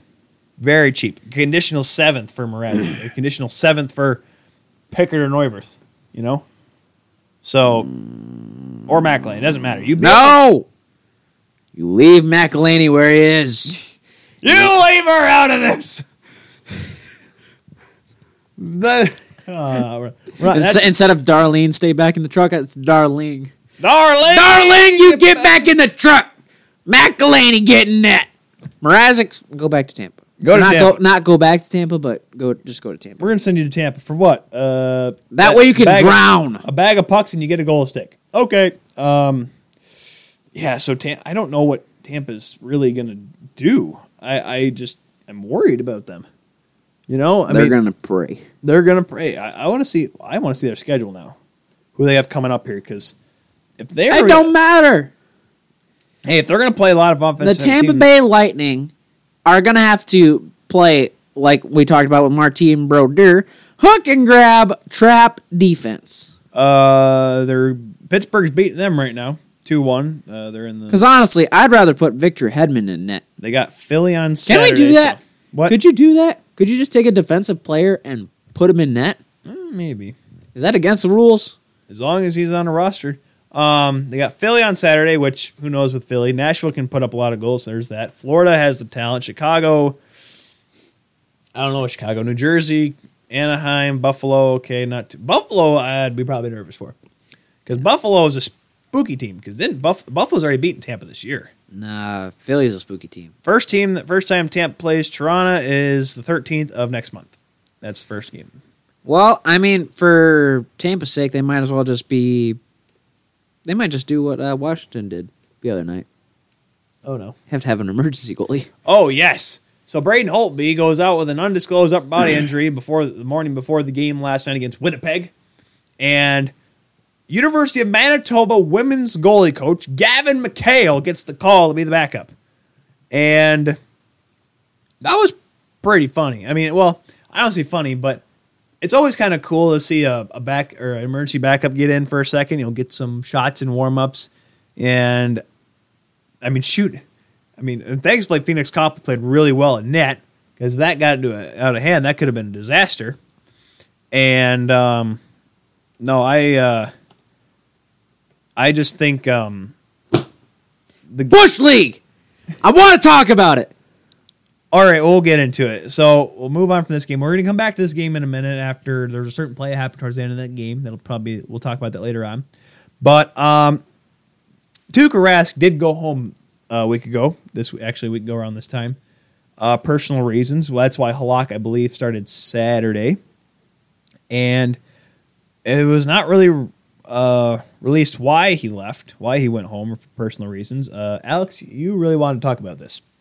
Well, I think it's just weird. Why? Well, there's nothing really to report, and I don't think there will be anything to report, or there should be anything to report. It's just because obviously the way it's being treated, it's something personal. Well, yes, that's why he left for personal reasons, and they probably won't be released. Well, they probably shouldn't be released, but it's weird. Remember, sometimes they'll announce like when Jake Allen a couple years ago when he went home.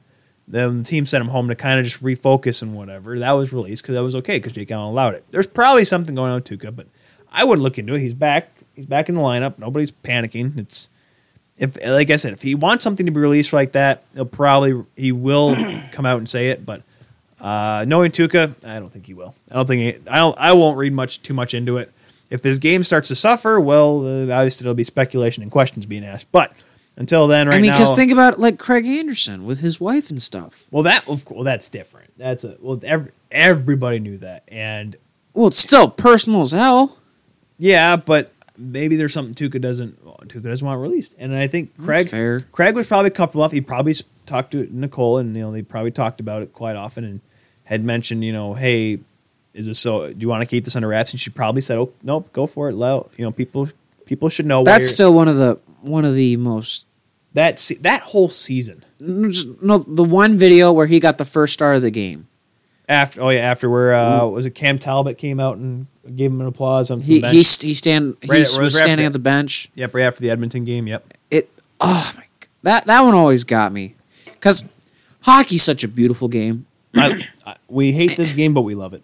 No, I love it. I don't hate this game. We hate the league. I hate the league. You hate the league because you're a stubborn, I know, weird old dude. But 55-year-old man and 23-year-old. Here's what I'll say about the Rask situation. Regardless of whether or not anything will be reported or whatever, blah blah blah, personal stuff. At least this game is beautiful enough that whatever happens, Rask will be taken care of, and his family will be better off because hockey's just this. Oh, we don't know who's with. Yeah. Well, it could be a personal thing, just himself. It could be family. Who knows? Needless to say, whatever the problem is, the hockey community will be there to support him. Agreed. Just like how they've supported, Craig Anderson and his family, and just keep going, and Brian Boyle. You just keep going on and on and on. Name any player that's had any problem whatsoever. Hockey has helped them out. Exactly. It's a beautiful sport, beautiful league, and now stuff that's not so beautiful. Well, Tom Wilson's kind of pretty. No, he's not. So, Tom Wilson had his suspension reduced from 20 games down to 14 even though he missed 16 games. Math, ladies and gentlemen. Let's do it together. That's 2 more games than it was supposed to be, according to the arbitrator. Now, so, do you... He was refunded, by the way. He was his the money. money? Was given, yes, the money was Okay, I was given back about to say, I bring the receipt. Here's my ticket. I want my money Now, back. you telling me right now that I paid 16 games for a 14 games meal? I want my refund. I want my refund. I understand. Okay, yes, they brought a third party in. I understand the arbitrator's job. It is his job. It's like a defense lawyer in a murder case. No matter what, no matter how bad the murder was, no matter how bad the evidence is, you still have to put your darndest case together to defend your client. It's called the Cheshire Smile, guys. Exactly. And Throw the some arbitrator Vaseline came on in there, there it'll for be the fine. NHLPA. They gave him this case for Tom Wilson. He had to do his best to get it reduced, and he did his job. Do I trust that man's morals? Absolutely not. Because Oscar Sundqvist, his brain, 20 years from now, will not be the same. Because Tom Wilson decided to, take his hat off. I mean, hey, at least he can... Maybe he can retire right now and jump the board with all the other NHL players that are currently... I'm not getting into that. That's too much nitpickiness for me. Nonetheless, I do not agree with this because the Tom Wilson hit should never have happened, and he should be penalized for it. The NHL should have been so much more stubborn about this and not allowed it. Was it just because of the fact that, I mean, shoot, if you waited 4 more, if you were able to hold on this case for 2 more weeks, all you had to do is pay him back. That's all you had to have done. I do not agree on any aspect of this, the fact that the league allowed the suspension to be reduced. It's not the fact of it actually happening, it's the fact of the moral aspect of a repeat offender getting rewarded for having to sit out. And it was ridiculous. I just do not agree with it whatsoever. It is completely ridiculous. It is dumb. This is why I don't like the league, Alex. Now you're... Okay, you're right. They gave him the games back. No, that's the problem. He should never have given the games back. There should never have been a reduction of the suspension. You should have gone with 20 games and call it good. I understand there's a third-party arbitrator, but that's the problem. This is why the lockout's going to happen. Because stupid stuff like this, money, arbitrators, all this other mumbo-jumbo outside of the game. What do you mean? The lockout's not going to happen because one guy had a reduced sentence. If anything, that would be... Dennis Weidman, who ended a ref's career. Dude, his suspension got reduced too, Alex. There are more... By a third-party arbitrator of the National Hockey League's Player Association. Exactly, and the league is going to fight this, and the players are going to fight it as well. It's things like this. The players are going to fight their own Players Association. That makes a damn lick of sense. No, they're going to fight the league on this, is what I'm trying to say. Why are they fighting the league on this? Because the league is going to want to try to say, I'm like, listen, guys, this ain't so good. But the players are like, we need our protection. We need our third-party guys to help us out and our representatives, blah, blah, blah. And yeah, they did protect him. They gave him games back. What? For what? Yes, you're gonna. Okay, so you're giving a guy that brained. So you're telling. So here. Did Tom Wilson? No. Here's my question. Here's my question. You want these players to be like, well, we need more concussion protocol and we need more stuff like this to protect our players' like heads and stuff. That way they don't end up like players that are currently suing the NHL. And at the same time, But at the same time, we want representation. So just in case any one of us gets suspended, we don't lose money. Exactly. That makes no sense. No, that's not going to be the reason why the lockout is. So the lockout's going to be because the players are going to be fighting the players, and then there's going to be no more players association because they're fighting themselves and the purposes that they're doing for themselves. That makes damn like a sense. I know, but how is this the league's fault? How is the league's fault? It's not. It's going to be a fight on just nitpicky things like this. Everything off the ice is going to be the problem with the CBA. The players want more money. The players want more representation. However, the players don't like how the game is going, and that's just unfortunate the way it is. Like I said, we want protection. Well, a guy just got brained 20 games. Well, we need our third-party arbitrator to come in to help this guy out who just brained somebody. Oscar Sundqvist will never be the same. This is not a league problem. This is a players' association problem. I know, and that's why I'm trying to figure out how this. It's not going to be a lockout. It's going to be okay. The players' association. Bill Daly is still in charge of the players' association is mind-boggling. Exactly. So I go back. How is this the league's fault? Because the league should have forced their hand. They should not have allowed the suspension to be reduced. They should have fought it every step of the way. But then the NHLPA would have been like, well, the third-party arbitrator that we brought in, you just basically took his opinion and shoved it down the gutter. If you're not That's the point. If you're not for something like this, if the league's not going to listen to the third-party arbitrator, what's the point of him? What's the point of him exactly? So then the league doesn't care about the opinion of the players because they didn't like the opinion of the third-party arbitrator because they didn't step up like you want them to. The opinion of the Players Association, because the players, that is not a hit that the third-party arbitrator was assigned by the Players Association. It's the Players Association's fault, and it's the players' fault. Yes, the players who vote these people. It's not the problem of the league. But the league was the one fighting the arbitrator. That's the problem. Yes, because they lost. That's my problem. Is that the fact that they lost should never have been reduced. The suspension should never have been reduced. So you're blaming? It is dumb that they bring someone else in to defend stupid stuff like this. This is my problem I'm having. It's not the league's fault. It's not the league's fault. You're contradicting yourself as you're speaking. You're saying, well, it's the league's fault. Well, yes, it's the league. Okay. It is. Take 5 seconds. No, it's because you're saying it's the league's fault because the NHLPA does something. It's not the league's fault that the league could have fought this harder. Is what I'm trying to say. So you're telling me that they're going to reduce the sentence for It was the same thing with Austin Watson. Hold on. Same thing with Austin Watson, Alex. Okay. Different stories, yes, I know we said that before, but the NHL has to force their hand harder on situations like this. Okay, but here's the thing also, though. If the third-party arbitrator even got it reduced 2 games, only 2 games, so from 20 games to 18 games, and it took half a season to do. He would have been refunded, yes. Yeah, it would have been the same situation, and you still would have been like, they shouldn't have reduced the sentence, even though it was way past due. Well, it wouldn't have mattered at that point, Alex, because he still would have sat out the 20 games, which he deserved. Money aspect, whatever. If that's all it is, whatever. It's not the NHL's fault. It's the NHLPA's fault. The entire NHLPA... This lockout is going to literally just...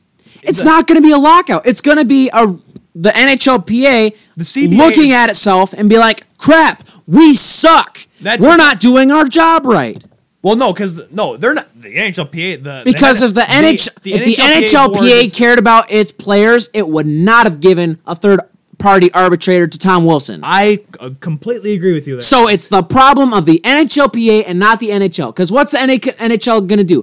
Fight for 20 games and then just like, oh, well, it's over now. I'm not going to fight it anymore. Exactly, because there's no point because they lost the battle. So that's what I'm saying. The NHL and then be out money. Yes, it is the problem of the NHLPA for fighting for this because guess what? At the time, suspensions were kind of given a little fuzzy at that point of the 2012-2013 season. So you're mad at the NHL for trying to fight for what you wanted? For the players fighting for what they wanted, but unfortunately, the way it sounds, they did not know what they wanted. Now they see stuff like this, like, oh wait, this sucks. So this may be a hot take. The current CBA negotiations will not necessarily be the NHL versus the NHLPA. It's going to be the NHLPA versus the players. Hot take.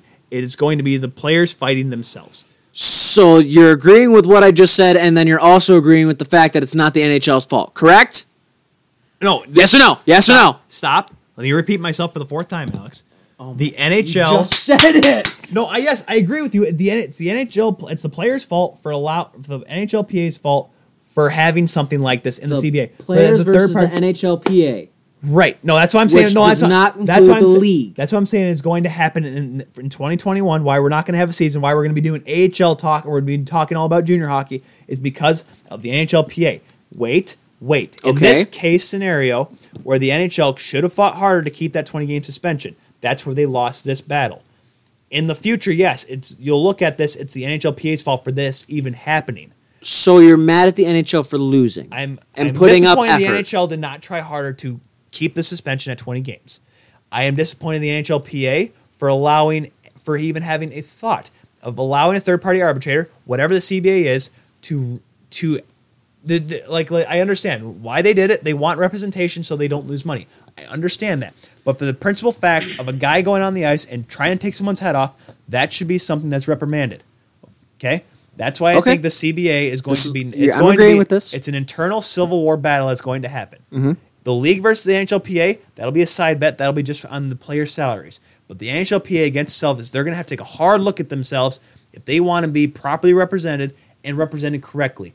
We have a ref that will never ref ever again, and Dennis Weidman only got 15 games for that.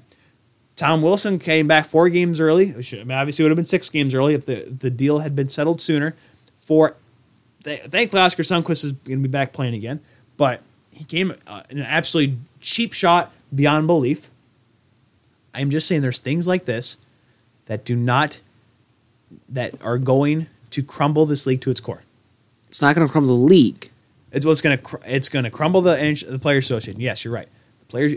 There's something going to happen, and it's going to rock the game. It's not going to end well. I agree to everything you just said. Now I'm going to point out the fact that you wouldn't be disappointed in the NHL for losing after not putting up what you said. Hold on. I let you talk. Let me talk now. They would not have had to put up a fight and lose, and in your words, not put up good enough a fight if the NHLPA didn't do this. So it's the NHLPA's fault for even having to put the NHL in the situation. It's for the NHL agreeing to the NHLPA allowing to have an arbitrator. And at that time in 2012, the mindset was different among the Players Association and the players of how they wanted to be represented. This is how I thought they wanted to be represented. Unfortunately, they probably didn't think of cases like this. And like I said, it's trial and error. This is going to happen in 2020. We're going to learn a lot of things about the NHLPA. There's going to be a lot of movement, and there's going to be a lot.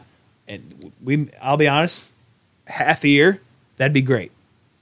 I'm looking at getting ready for a full season of CHL recaps and stuff. I'm sorry. We're not going to do CHL. Let's do AHL, please. We can do both. Please AHL. Because that's something that I like. Because at least it's semi-pro. Well, CHL, it's kids. Certain members of CHL get paid pretty well. Johnny Tavares got paid a lot of money. Connor McDavid got a little bit of money. Let's be honest. Big City built Sisters Boys. Oh, you calm yourself over there. But it's just, I am mentally preparing myself for it. So if it does happen, I'll be fine. If it doesn't happen, I'll be elated. It's the NHLPA's fault. They'll have the entire summer. Not the league's fault. They'll have the summer to negotiate a CBA. Here's the problem with it. It ain't going to happen. You want to know why? 2 stubborn sides, and the players are going to allow the Players Association to determine for them, and guess what they're not going to like? But it's going to be a fight between the players and the Players Association. That's what you just said. I don't think they see it yet. I really don't think they see it. In which case, you can't have a lockout just because a union doesn't like its union. No, it's the CBA. It's the agreement between the Players Association and the league itself. That's what the lockout. That's going to be over. That's going to be over the money, and that's going to take a summer. The biggest problem. Well, that's an issue was going to be before, and then guess what? 2012 happened. The biggest problem is going to be the players and their own union that they are supposed to control, quote unquote. But of course, that will not end. That will not lock out a season. However, that will come up during the CBA talks. I guarantee it. What's the league going to do? Tell them how to run their union? The league's going to sit there and just sit back and just be like, do whatever you guys want. We'll wait for you to talk about it. Exactly. So it's, if anything, a lockout is going to be because of the union. There won't. It's not because of the... Well, if they sign a CBA, the league and the PA, that's fine. But here's the problem. The players have to take a hard look of who's representing them. They're going to have... Bill Daly's got to be out. Well, all I'm saying is this. One person... Donald Fair. Excuse me. I keep saying Bill Daly. Donald Fair. Pardon me.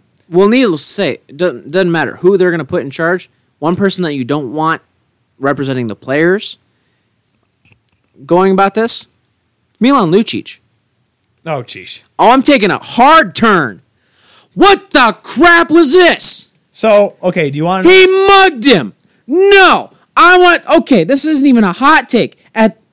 In comparison to what Milan Lucic did to this poor rookie, so this is a ice cold take. So this is Bush League. Hold on. Do you want to know what happened, Alex? Okay, you tell me what happened that I'm not seeing on the screen right now. Rookie Matthew Joseph, decided he was going to lay the bye to Chris Russell from behind. Also, side note, Darnell Nurse is a effing, AS, all the bad words. Well, Alex, you got to see the story. Obviously, what's the story? Look up Matthew Joseph hitting Chris Russell, because obviously you haven't seen it yet. He hits him from behind, cheap shot from behind. Doesn't get called Doesn't get a penalty, no hearing from the league, nothing. But nobody took exception to it at that time.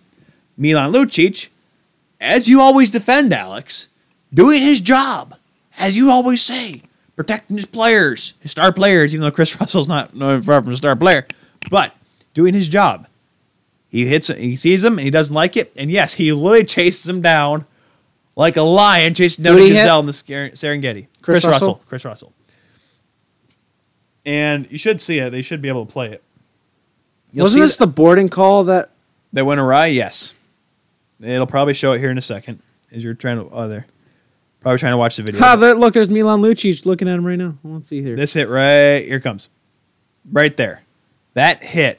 That's what sparked him. Everyone saw it. It went uncalled, and Milan Lucic just went... And he went after him. Now, okay, there was no sucker punch. He just tackled him. It wasn't a blindsiding check. All right. He just tackled him. He hard tackled him. And could he have done it different? Yes, he was fined $10,000. I'm okay with it. He jumped him. Yes, he did. All right, let's go back. Let's go back to my thing of he's defending his player. All right. I want to see straight up Darren McCarty'd him. He pinned him to the ground and start wailing on him. He could have done a lot worse, though. You know that. Well, you might as well. He was just trying to... he would have been suspended if he had been out bloodied, there would have been a suspension for sure. If you already know that you're going to pay the price, might as well go all the way. If I'm going to go to rob a bank, I'm not going in there to get $50. I'm going for the whole shebang. Open all the vaults. Or one vault, whatever. Here's the thing about it. I see that hit, and I'm like, that was probably not a good idea. But after seeing the hit that Joseph did, yeah, he deserved it. Absolutely. He tackled him, and he didn't. Like I said, Matthew Joseph was going to walk away from it. Here's the thing, though. Chris Russell, I think, is I used the Darren McCarty situation, but that was already after Igor Larionov and Peter Forsberg were going after, and the play was dead. Where he suckered Claude Lemieux, exactly. And the play was dead. Mind you. Milan Lucic did a Luthez press. He just straight up did it in the middle of play. Exactly. Well, hey, you had to send a message somehow. But I want this brawl to happen. I want it. I want Darnell Nurse versus Killorn. Fight Nurse. Which is funny, because his name's Nurse. Yeah. Nurse. Nurse! I mean, if you of all people should understand it, Alex. But you think he just jumped some kid for no good reason. No, he did hey, out of all the things he could have done. I just don't like the fact that it was in the middle of play. Now, what do you want him to jump him off the play? That's even worse. Darren McCarty sucker punched Claude Lemieux after the play. That's how the whole thing started. No, that's why Patrick Waugh came out of the net. No. The whole thing started with Peter Forsberg and Igor Larionov having a wrestling match, and then Darren McCarty, best friend of Igor Larionov, was like Chris Draper. That was the whole Chris Draper thing, Alex. No, well, Darren McCarty and Igor Larionov are best friends too. Let's be honest here. Yes. No. Yes. No. Needless to say, Chris Draper got me all messed up now. Darren McCarty was like, well, that fight's going on. I'm going to get Claude. Hey! In the words of Ed and Nettie, hey! And he sucker. Get over there! Come eat my fist! He sucker punched him. Would you rather Milan Lucic sucker punch the kid? No. He tackled him. Kid probably got stunned. I would have rathered him either straight up fought him or punched him in the face after a play. No, I'd rather... No, if you sucker punched him, that's a problem. That's kind Don't stop a play for it. What was going on? It was a slow breakout. It wasn't like anyone was on a breakaway. It was just a breakout. Edmonton was trying to break the puck out. It was almost kind of humorous the way it happened. You see him just skating around. And you could see he's following him around the ice. And he just tackled him in the way they went. And like I say, I've seen worse, and that could have been a lot worse. So $10,000, that's fair enough.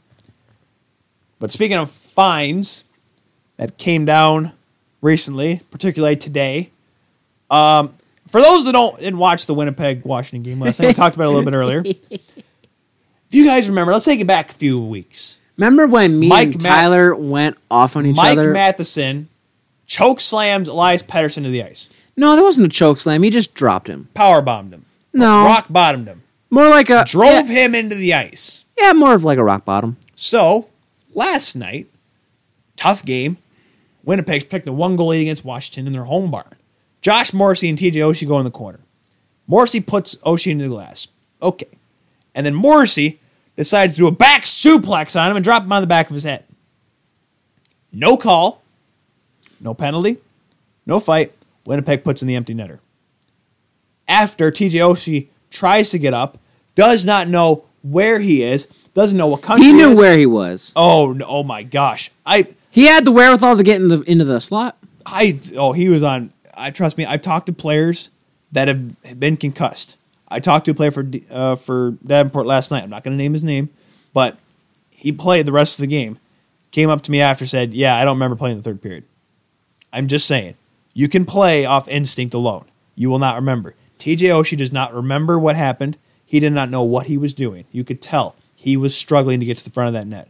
If you watch him, he is out of it. He looks like he was skating through a walk. He looked like he had probably a whole bottle of Fireball. He looked like he was going through a walkthrough. Exactly, and he just did not know what was going on. And he had a chance to get on a loose puck. Unfortunately, he just couldn't react to it because his brain had just been slammed into the ice. And that led to the Winnipeg empty netter. Winnipeg gets 2 points. Washington's already having issues as it is. Braden Holtby wasn't in net. Copley, like I said, Copley played really well. And, of course, there was a hearing, an over-the-phone hearing. So that only meant that Josh Morrissey got fined less than $9,000, like $8,700 something dollars to be exact. You're telling me less than $9,000. I'm pulling up Josh Morrissey's cap hit right now. I just, for literally slamming a guy to the ice, if Oshie did not get a concussion from that, I am surprised. Because you could tell he was struggling to the highest degree to get back to the front of the net. He had no business trying to play. I'm surprised he didn't just skate right off the ice. I think it's because there's only a couple minutes left. Morrissey right now is getting paid $3.15 million. Mm-hmm. Good player. You're telling me good player. $9,000 of that is going to be taken off because he straight up slammed a guy on the ice for almost the exact same play that happened with Matheson Pettersson. And he doesn't get a suspension. Only gets that's not even a slap on the wrist. That's a go to your room for a couple minutes. That's not even a slap on the wrist, Alex. A cheap hit once again to a top, highly skilled player. And the league, with a great opportunity to set an example, lets it go. What example are we trying to show now, Alex? I know we just talked about the league and the whole Tom Wilson bit, but what's the league trying to do now? Are you trying to set an example, or are you just saying that and kind of just throwing discipline up to, for whatever? Just kind of like, that was bad on you. Here's, give us a few dollars. And do you think this is payback for the Tom Wilson situation? No, you think they'd suspend him for that if that were the case? What do you think, like a makeup call? Kind of. No, because Tom Wilson deserved every bit of that 20-game suspension. It could have been more. We talked about this. Well, no, I'm talking about like the league or the NHLPA defending somebody who should have got a bigger suspension. Well, the NHLPA isn't involved yet. The only way is they bring in the arbitrator if they wanted to appeal the fine, which would be absolute cowardice by the NHLPA if they did that. For a fine, at least. Especially such a small fine of 9. Well, think about it. They reduced the sentence to 14 games. So... And they reimbursed him for the other two. And at most, Morrissey would get 4 games? Well, he was suspended last year for cross-checking Eric Stahl. So 6 games. It should have been... the makeup call for Tom Wilson. Remember, Mike Matheson was fined before he got suspended for 2 or 3? 2. So it's 3 games, I think. So if you set that as a precedent, that's at least 3 games. Okay. Okay. So and then Morrissey 5. Should have been 5 games. So 5 games. Yes. Add 1 more game. That's 6 games. That's 6 games that the Tom Wilson sentence was taken off. If you wanted to go with the route that it is a makeup call, there's your conspiracy theory. Well, they should have. If that was a make, if they were mad that they allowed something like that, then they should have added more games to it. They should have suspended him for a game. The thing is that just for the NHLPA to bring in another arbitrator, and then get a reduced sentence again. For what? You can't. drop a guy to the ice like that, Alex. I see where it's not a good hit. I understand why. Because you must have learned from the last argument we had about a kind of hit like that. Okay, I'm saying 3 things here. 1, he got fined. 2, if he does get suspended, it's rightfully earned. But 3, it's a hardworking play. I know it doesn't have a place in the league anymore. Thank you. But because you knew what I was going to say next. But you're right. He's trying. It's a hard-working play. It's late in the game. You're trying to win a hockey game. I get that. But you can, Morrissey, just put a guy into the boards, rub him off, take him out of the play that way. Hold on, let me look at them. We talked about this before, Alex. I want to give Morrissey the benefit of the doubt, and maybe there was no reason. There was extra. There was extra to that, and you know this. He took him down. He slammed him to the ice. He could have just pinned him up against the boards and let the clock run out. Instead, he decided to take him, put him in the boards, and throw him. There was no good reason to be doing that. I don't agree with the play whatsoever. I don't like it. There was just nothing good to come from that. I don't know why he did it. It's plays like that make me wonder, what are you trying to accomplish here? It's not Game 7 of the Stanley Cup Finals. It's game, 25 for them now? Or 20? What? Game 20 of the season? Just straight up spine busted him. Look, he's folded in half. Here, move your lead. I got to see this again. So he puts him in the boards. And what? Why are you doing that? You hit him. The puck's moving along. And you still take the extra both second. Players fall backwards. Oh, no, rewind it. Hold on, they're gonna go to the part. Well, you keep talking. I know. I want to see it one more time. I want to see it full speed, Alex. I want to see it full speed. See, look. Yes, you're telling me he does not take that extra second to do that. Yeah, he does. Thank you. There is an That's a heartbroken plate right there. No, boys. it's not. That's a cheap hit, Alex. Well, I'm saying that with a smile on my face. You know, I understand you're joking. Yes, I understand, but that's just, I am not. The fact that that's not a considered a suspendable hit shocks me to the highest degree. Okay, what are you He puts him in the boards. I'm fine right there. Puck's gone, and then he drops him to the ice. The puck leaves the play. It goes behind the net, out of harm's way. You get him off the puck. Good, you did your job. And then you do the extra little bit of throwing him. If he lands flat on his back, it's no problem at all. No, he's not. He's not hurt. He'll be probably a little wind taken out of him, and maybe a fine there for the extra roughing. I would say a fine there would be fine. But the fact that he turns and drops him on his noggin. Well, I don't think he purposely means to drop him on his noggin. I think he means to put him down. There should have been this is a fiercer going back penalty for this. The consequence should have been higher. Going back to the Matheson hit, I think both these situations, the person doing the damage doesn't mean to give harm to the head. Would you say that's fair? I would probably say so. I don't think they meant to hurt him. However, it's unnecessary. Very unnecessary. Well, yeah, then give him a roughing call. I know it wasn't called on the play, but still. You find... then fine him for the roughing. But and of course Tom Wilson's in the play. Well, of course, he's right there. It's a makeup call. We're taking away your TJ Oshie, one of your best players, because Tom Wilson. Wilson versus the league. That's the narrative. That's gonna be the next CBA talks. Tom Wilson versus the league. Gary Bettman's on one side of the table and Tom Wilson's on the other. It kills me the fact that he wasn't suspended. That's at least 3 games. At least match Matheson's hit or something like that. If Oshie's considered out with a concussion, there's going to be an uprising. The fact that this maybe it's the fact. I don't know. It was such a. I'm trying to think about this. You're trying to think of how he defended him. It's the thing of why do you need to do that, Alex? Finish your check.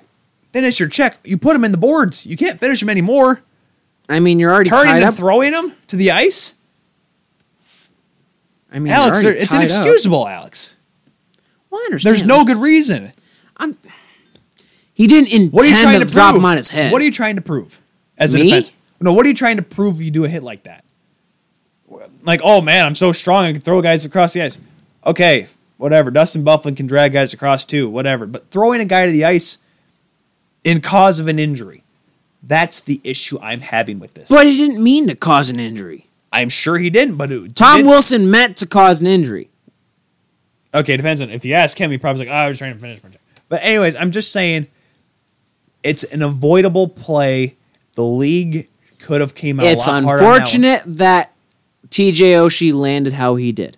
If he landed more on his back knew or what on he his was doing. Well, yes, he was trying to put him down to the ice. And the fact there wasn't a call made on the play initially is shocking. Yeah, fine. Is that a hometown call? That's not. Oh my goodness, that's in a Winnipeg. bunch. In Winnipeg. Oh, you know damn well sure that all those. I'm trying not to swear right now because you're being ridiculous. That you have this stupid freaking conspiracy in your mind that referees are like influenced by the fact that there's like, oh, there's the home team and there's a hometown call, blah blah. No, referees are paid to call it down the middle. They are. Yes, they are, Alex. So you know but what? They are human. So instead of saying, oh, it was a hometown call, you could have been, they made a mistake. They did make a mistake. Stop making this stupid narrative, just like the rest of the media does, where referees are making calls with bias of the home crowd. That way they're, liked and all this. I'm not saying that's the official reason why, but I suggested it. You're the one that thought I accused him of it. I just suggested it. Well, you shouldn't even suggest it because it's the stupidest freaking thing I've ever heard. Well, that's a dumb play. A dumb play, a missed call, and a dumb move by the league. It's a missed call. You're right. Missed call. It's not like everyone's at fault in the situation.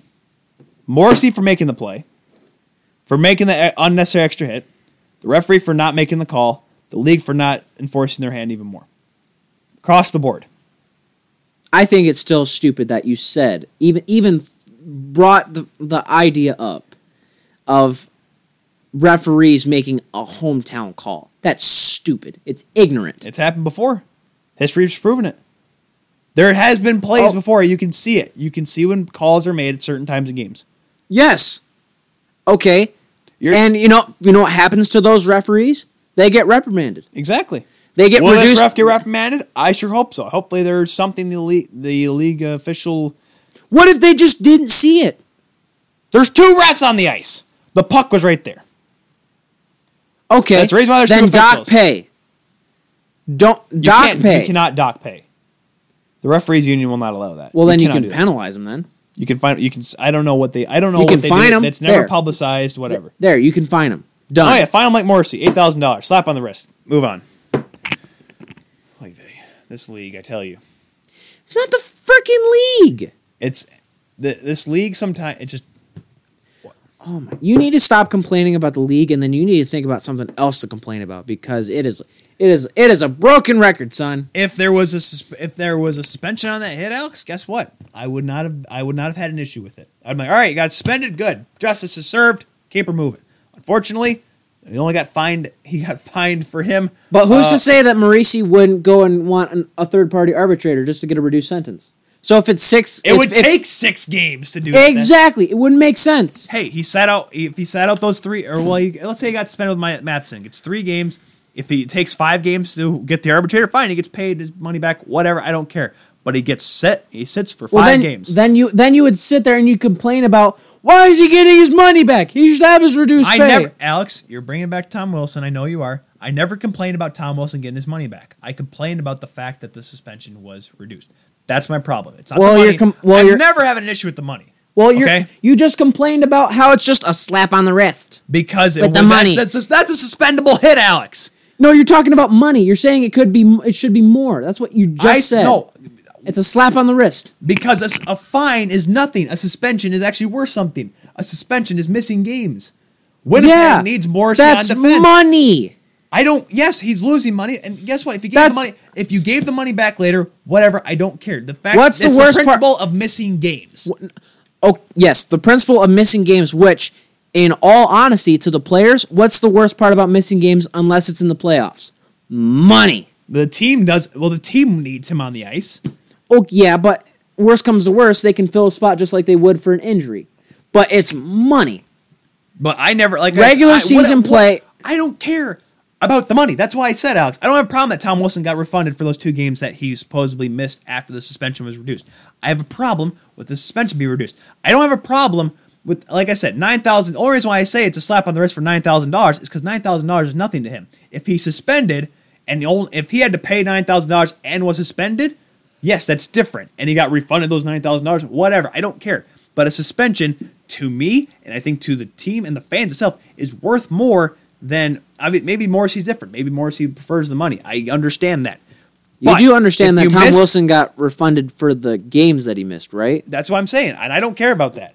I don't have a problem with that. I have a problem with him going from 20 down to 14, and the fact that he missed 16, okay, but still, I have a problem with that whole process of someone defending that. I have a problem with the league not enforcing a suspension on a useless, unnecessary play.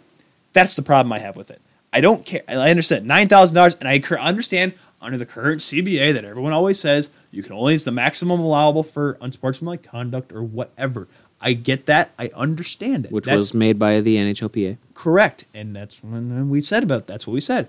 And, of course, the players are like, yes, good. We only have to pay $9,000 for driving a guy down to the ice. That's whatever. There should have been a suspension on that. I don't care if he got refunded for it later on, if there's an arbitrator, whatever. You get your money back, great. I don't care. Make him sit for 5 games. For me, that's a higher penalty. For the player, maybe not so much. But for the team's success, if he's out 5 games, I don't know whether or not it makes a difference. I don't know. But that's worth more than losing money. That's just my opinion. I think you need to find something else to complain about than the league. Well, and once the league gives me nothing to complain about, I'll find something different. But they always do something that it's not surprising anymore. It sucks that it's not surprising. But here's the thing, though. You're this hockey fan where there's always something to complain about.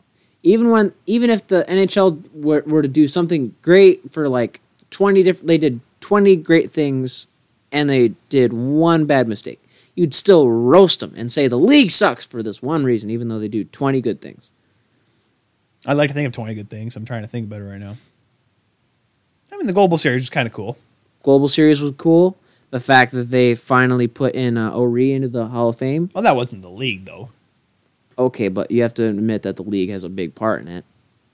There's a selection committee for a reason, Alex. Just because Bill Daly's a part of it, but that's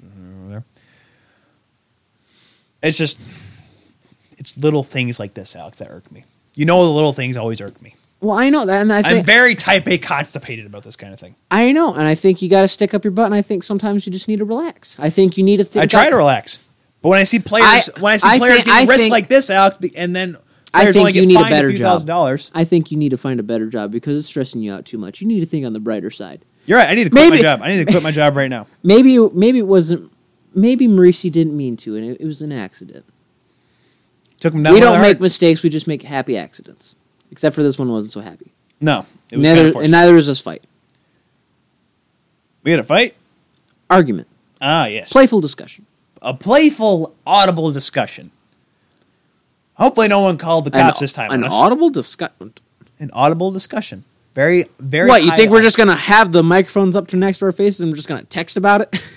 No, I mean audible like very loud. Very audible. Okay, bud. I think you need to sleep because you look tired.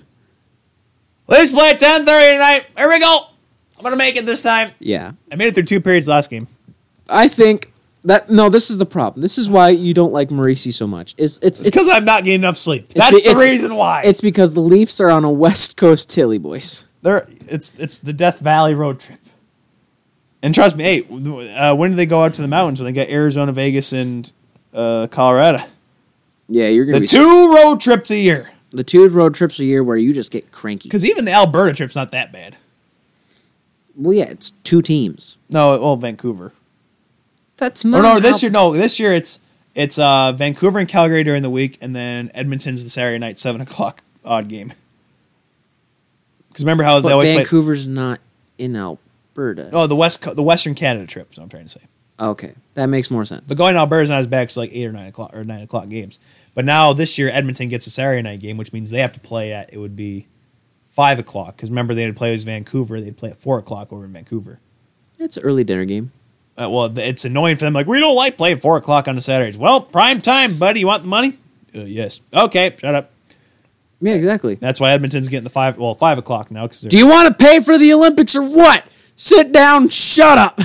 Yeah, Calgary, do you want to get on Hockey Night Canada against the Leafs? At home? Well, you got to get a new arena. You got to get a new arena. You got to get a new arena and play at 5 o'clock. Because apparently Bettman determines when the Hockey Night Canada schedule is. I'm just saying, when's the last time you ever saw Phoenix play on Hockey Night Canada against the Leafs? That makes no sense. Why would you have the Phoenix Coyotes play? No, it's because it's always like the rivalries and the Canadian matchups on Hockey Night Canada. That's always the thing. Well, yeah, it's Hockey Night. It's always Ottawa, Montreal, and Boston playing Toronto. Detroit, Chicago gets one. Washington always gets one. Pittsburgh gets one or two. Canadian teams, original 6 teams, and teams that have won the cup in the past 10 years. And yes, really good teams, elite teams. Yes, the elite. Yes. Like, you'll never see Minnesota and Toronto play on Hockey Night in Canada. Yeah. Duh. Unfortunately. Because that'd be kind of a cool game to watch. Here's the thing, though. Minnesota versus Toronto does not make money. Now, and like... You got to think of it as a business, If you asked me 3 or 4 years ago, Winnipeg versus Toronto, Tuesday night game. Now, Wednesday night, primetime hockey game in the States. And Hockey Night Canada. Yeah, in the same week. Because it's a big game. Exactly, now it is. If Phoenix was the Jeremy Roenick, Arizona. Keith Tkachuk... No, I'm saying like back then, like the Jeremy Roenick, Keith Tkachuk, Phoenix took on the Leafs. That could be a Saturday night game. Late 90s teams. Yeah. Not anymore, though, obviously, but... Yep, we gotta... Yeah. Let's see, it's about 9 o'clock now. It's 8:52. Come on now. I said almost 9 o'clock. Hour and a half till puck drop. Here we go. I got the day off tomorrow. Sleep in. Same. Well, I'm not going to sleep in because I have to go into work and grab my check, and then I get to go do band all weekend. Yay for you. Yay. I got a game tomorrow night. Off Saturday, off Sunday. I'm going to look like an angsty preteen girl with how much my cymbals are going to cut my arms. It's going to be awful. Ooh, that's pretty bad. Yeah. And on that bombshell... Thank you so much for listening. As always, Alex Keel alongside me, insider to the insiders, Tyler Keel. Oh, What? I'm writing an article. What now? I'm writing an article. Should mention this. Remember how talking about John Stevens and Joel Quenneville getting fired, new coach coming in? We're going to talk about coaches that actually replaced fired coaches in the middle of the season and actually paid off for the team. That'll be my new article this week. Yeah? On holdthepucks.wordpress.com. Hold the Pucks. One of the best blogs out there. I'm already yawning. Not really. Shut up. For good hockey blogs, though, go to Mayor's Manor. That actually John, he knows what he's doing. I don't. I'm just happy to be here. It's a weird name. John Hoven? No. Mayor's Manor. Yeah. Mayor's Manor. What is that? Hoven? Well, Is they that call Dutch? him he got the nickname because his inner circle calls him Mayor because the way he's a very highly touted leader, and they just call it Mayor's Manor. Interesting. Clever name. Clever. Not like the end of this podcast. No. This one's dying. This one's dying a slow and painful death. Unfortunately, my throat's going with it. Thanks to you. I mean, I would tell you something to not have a sore throat there, bud, but... And goodbye, everybody. See you next time.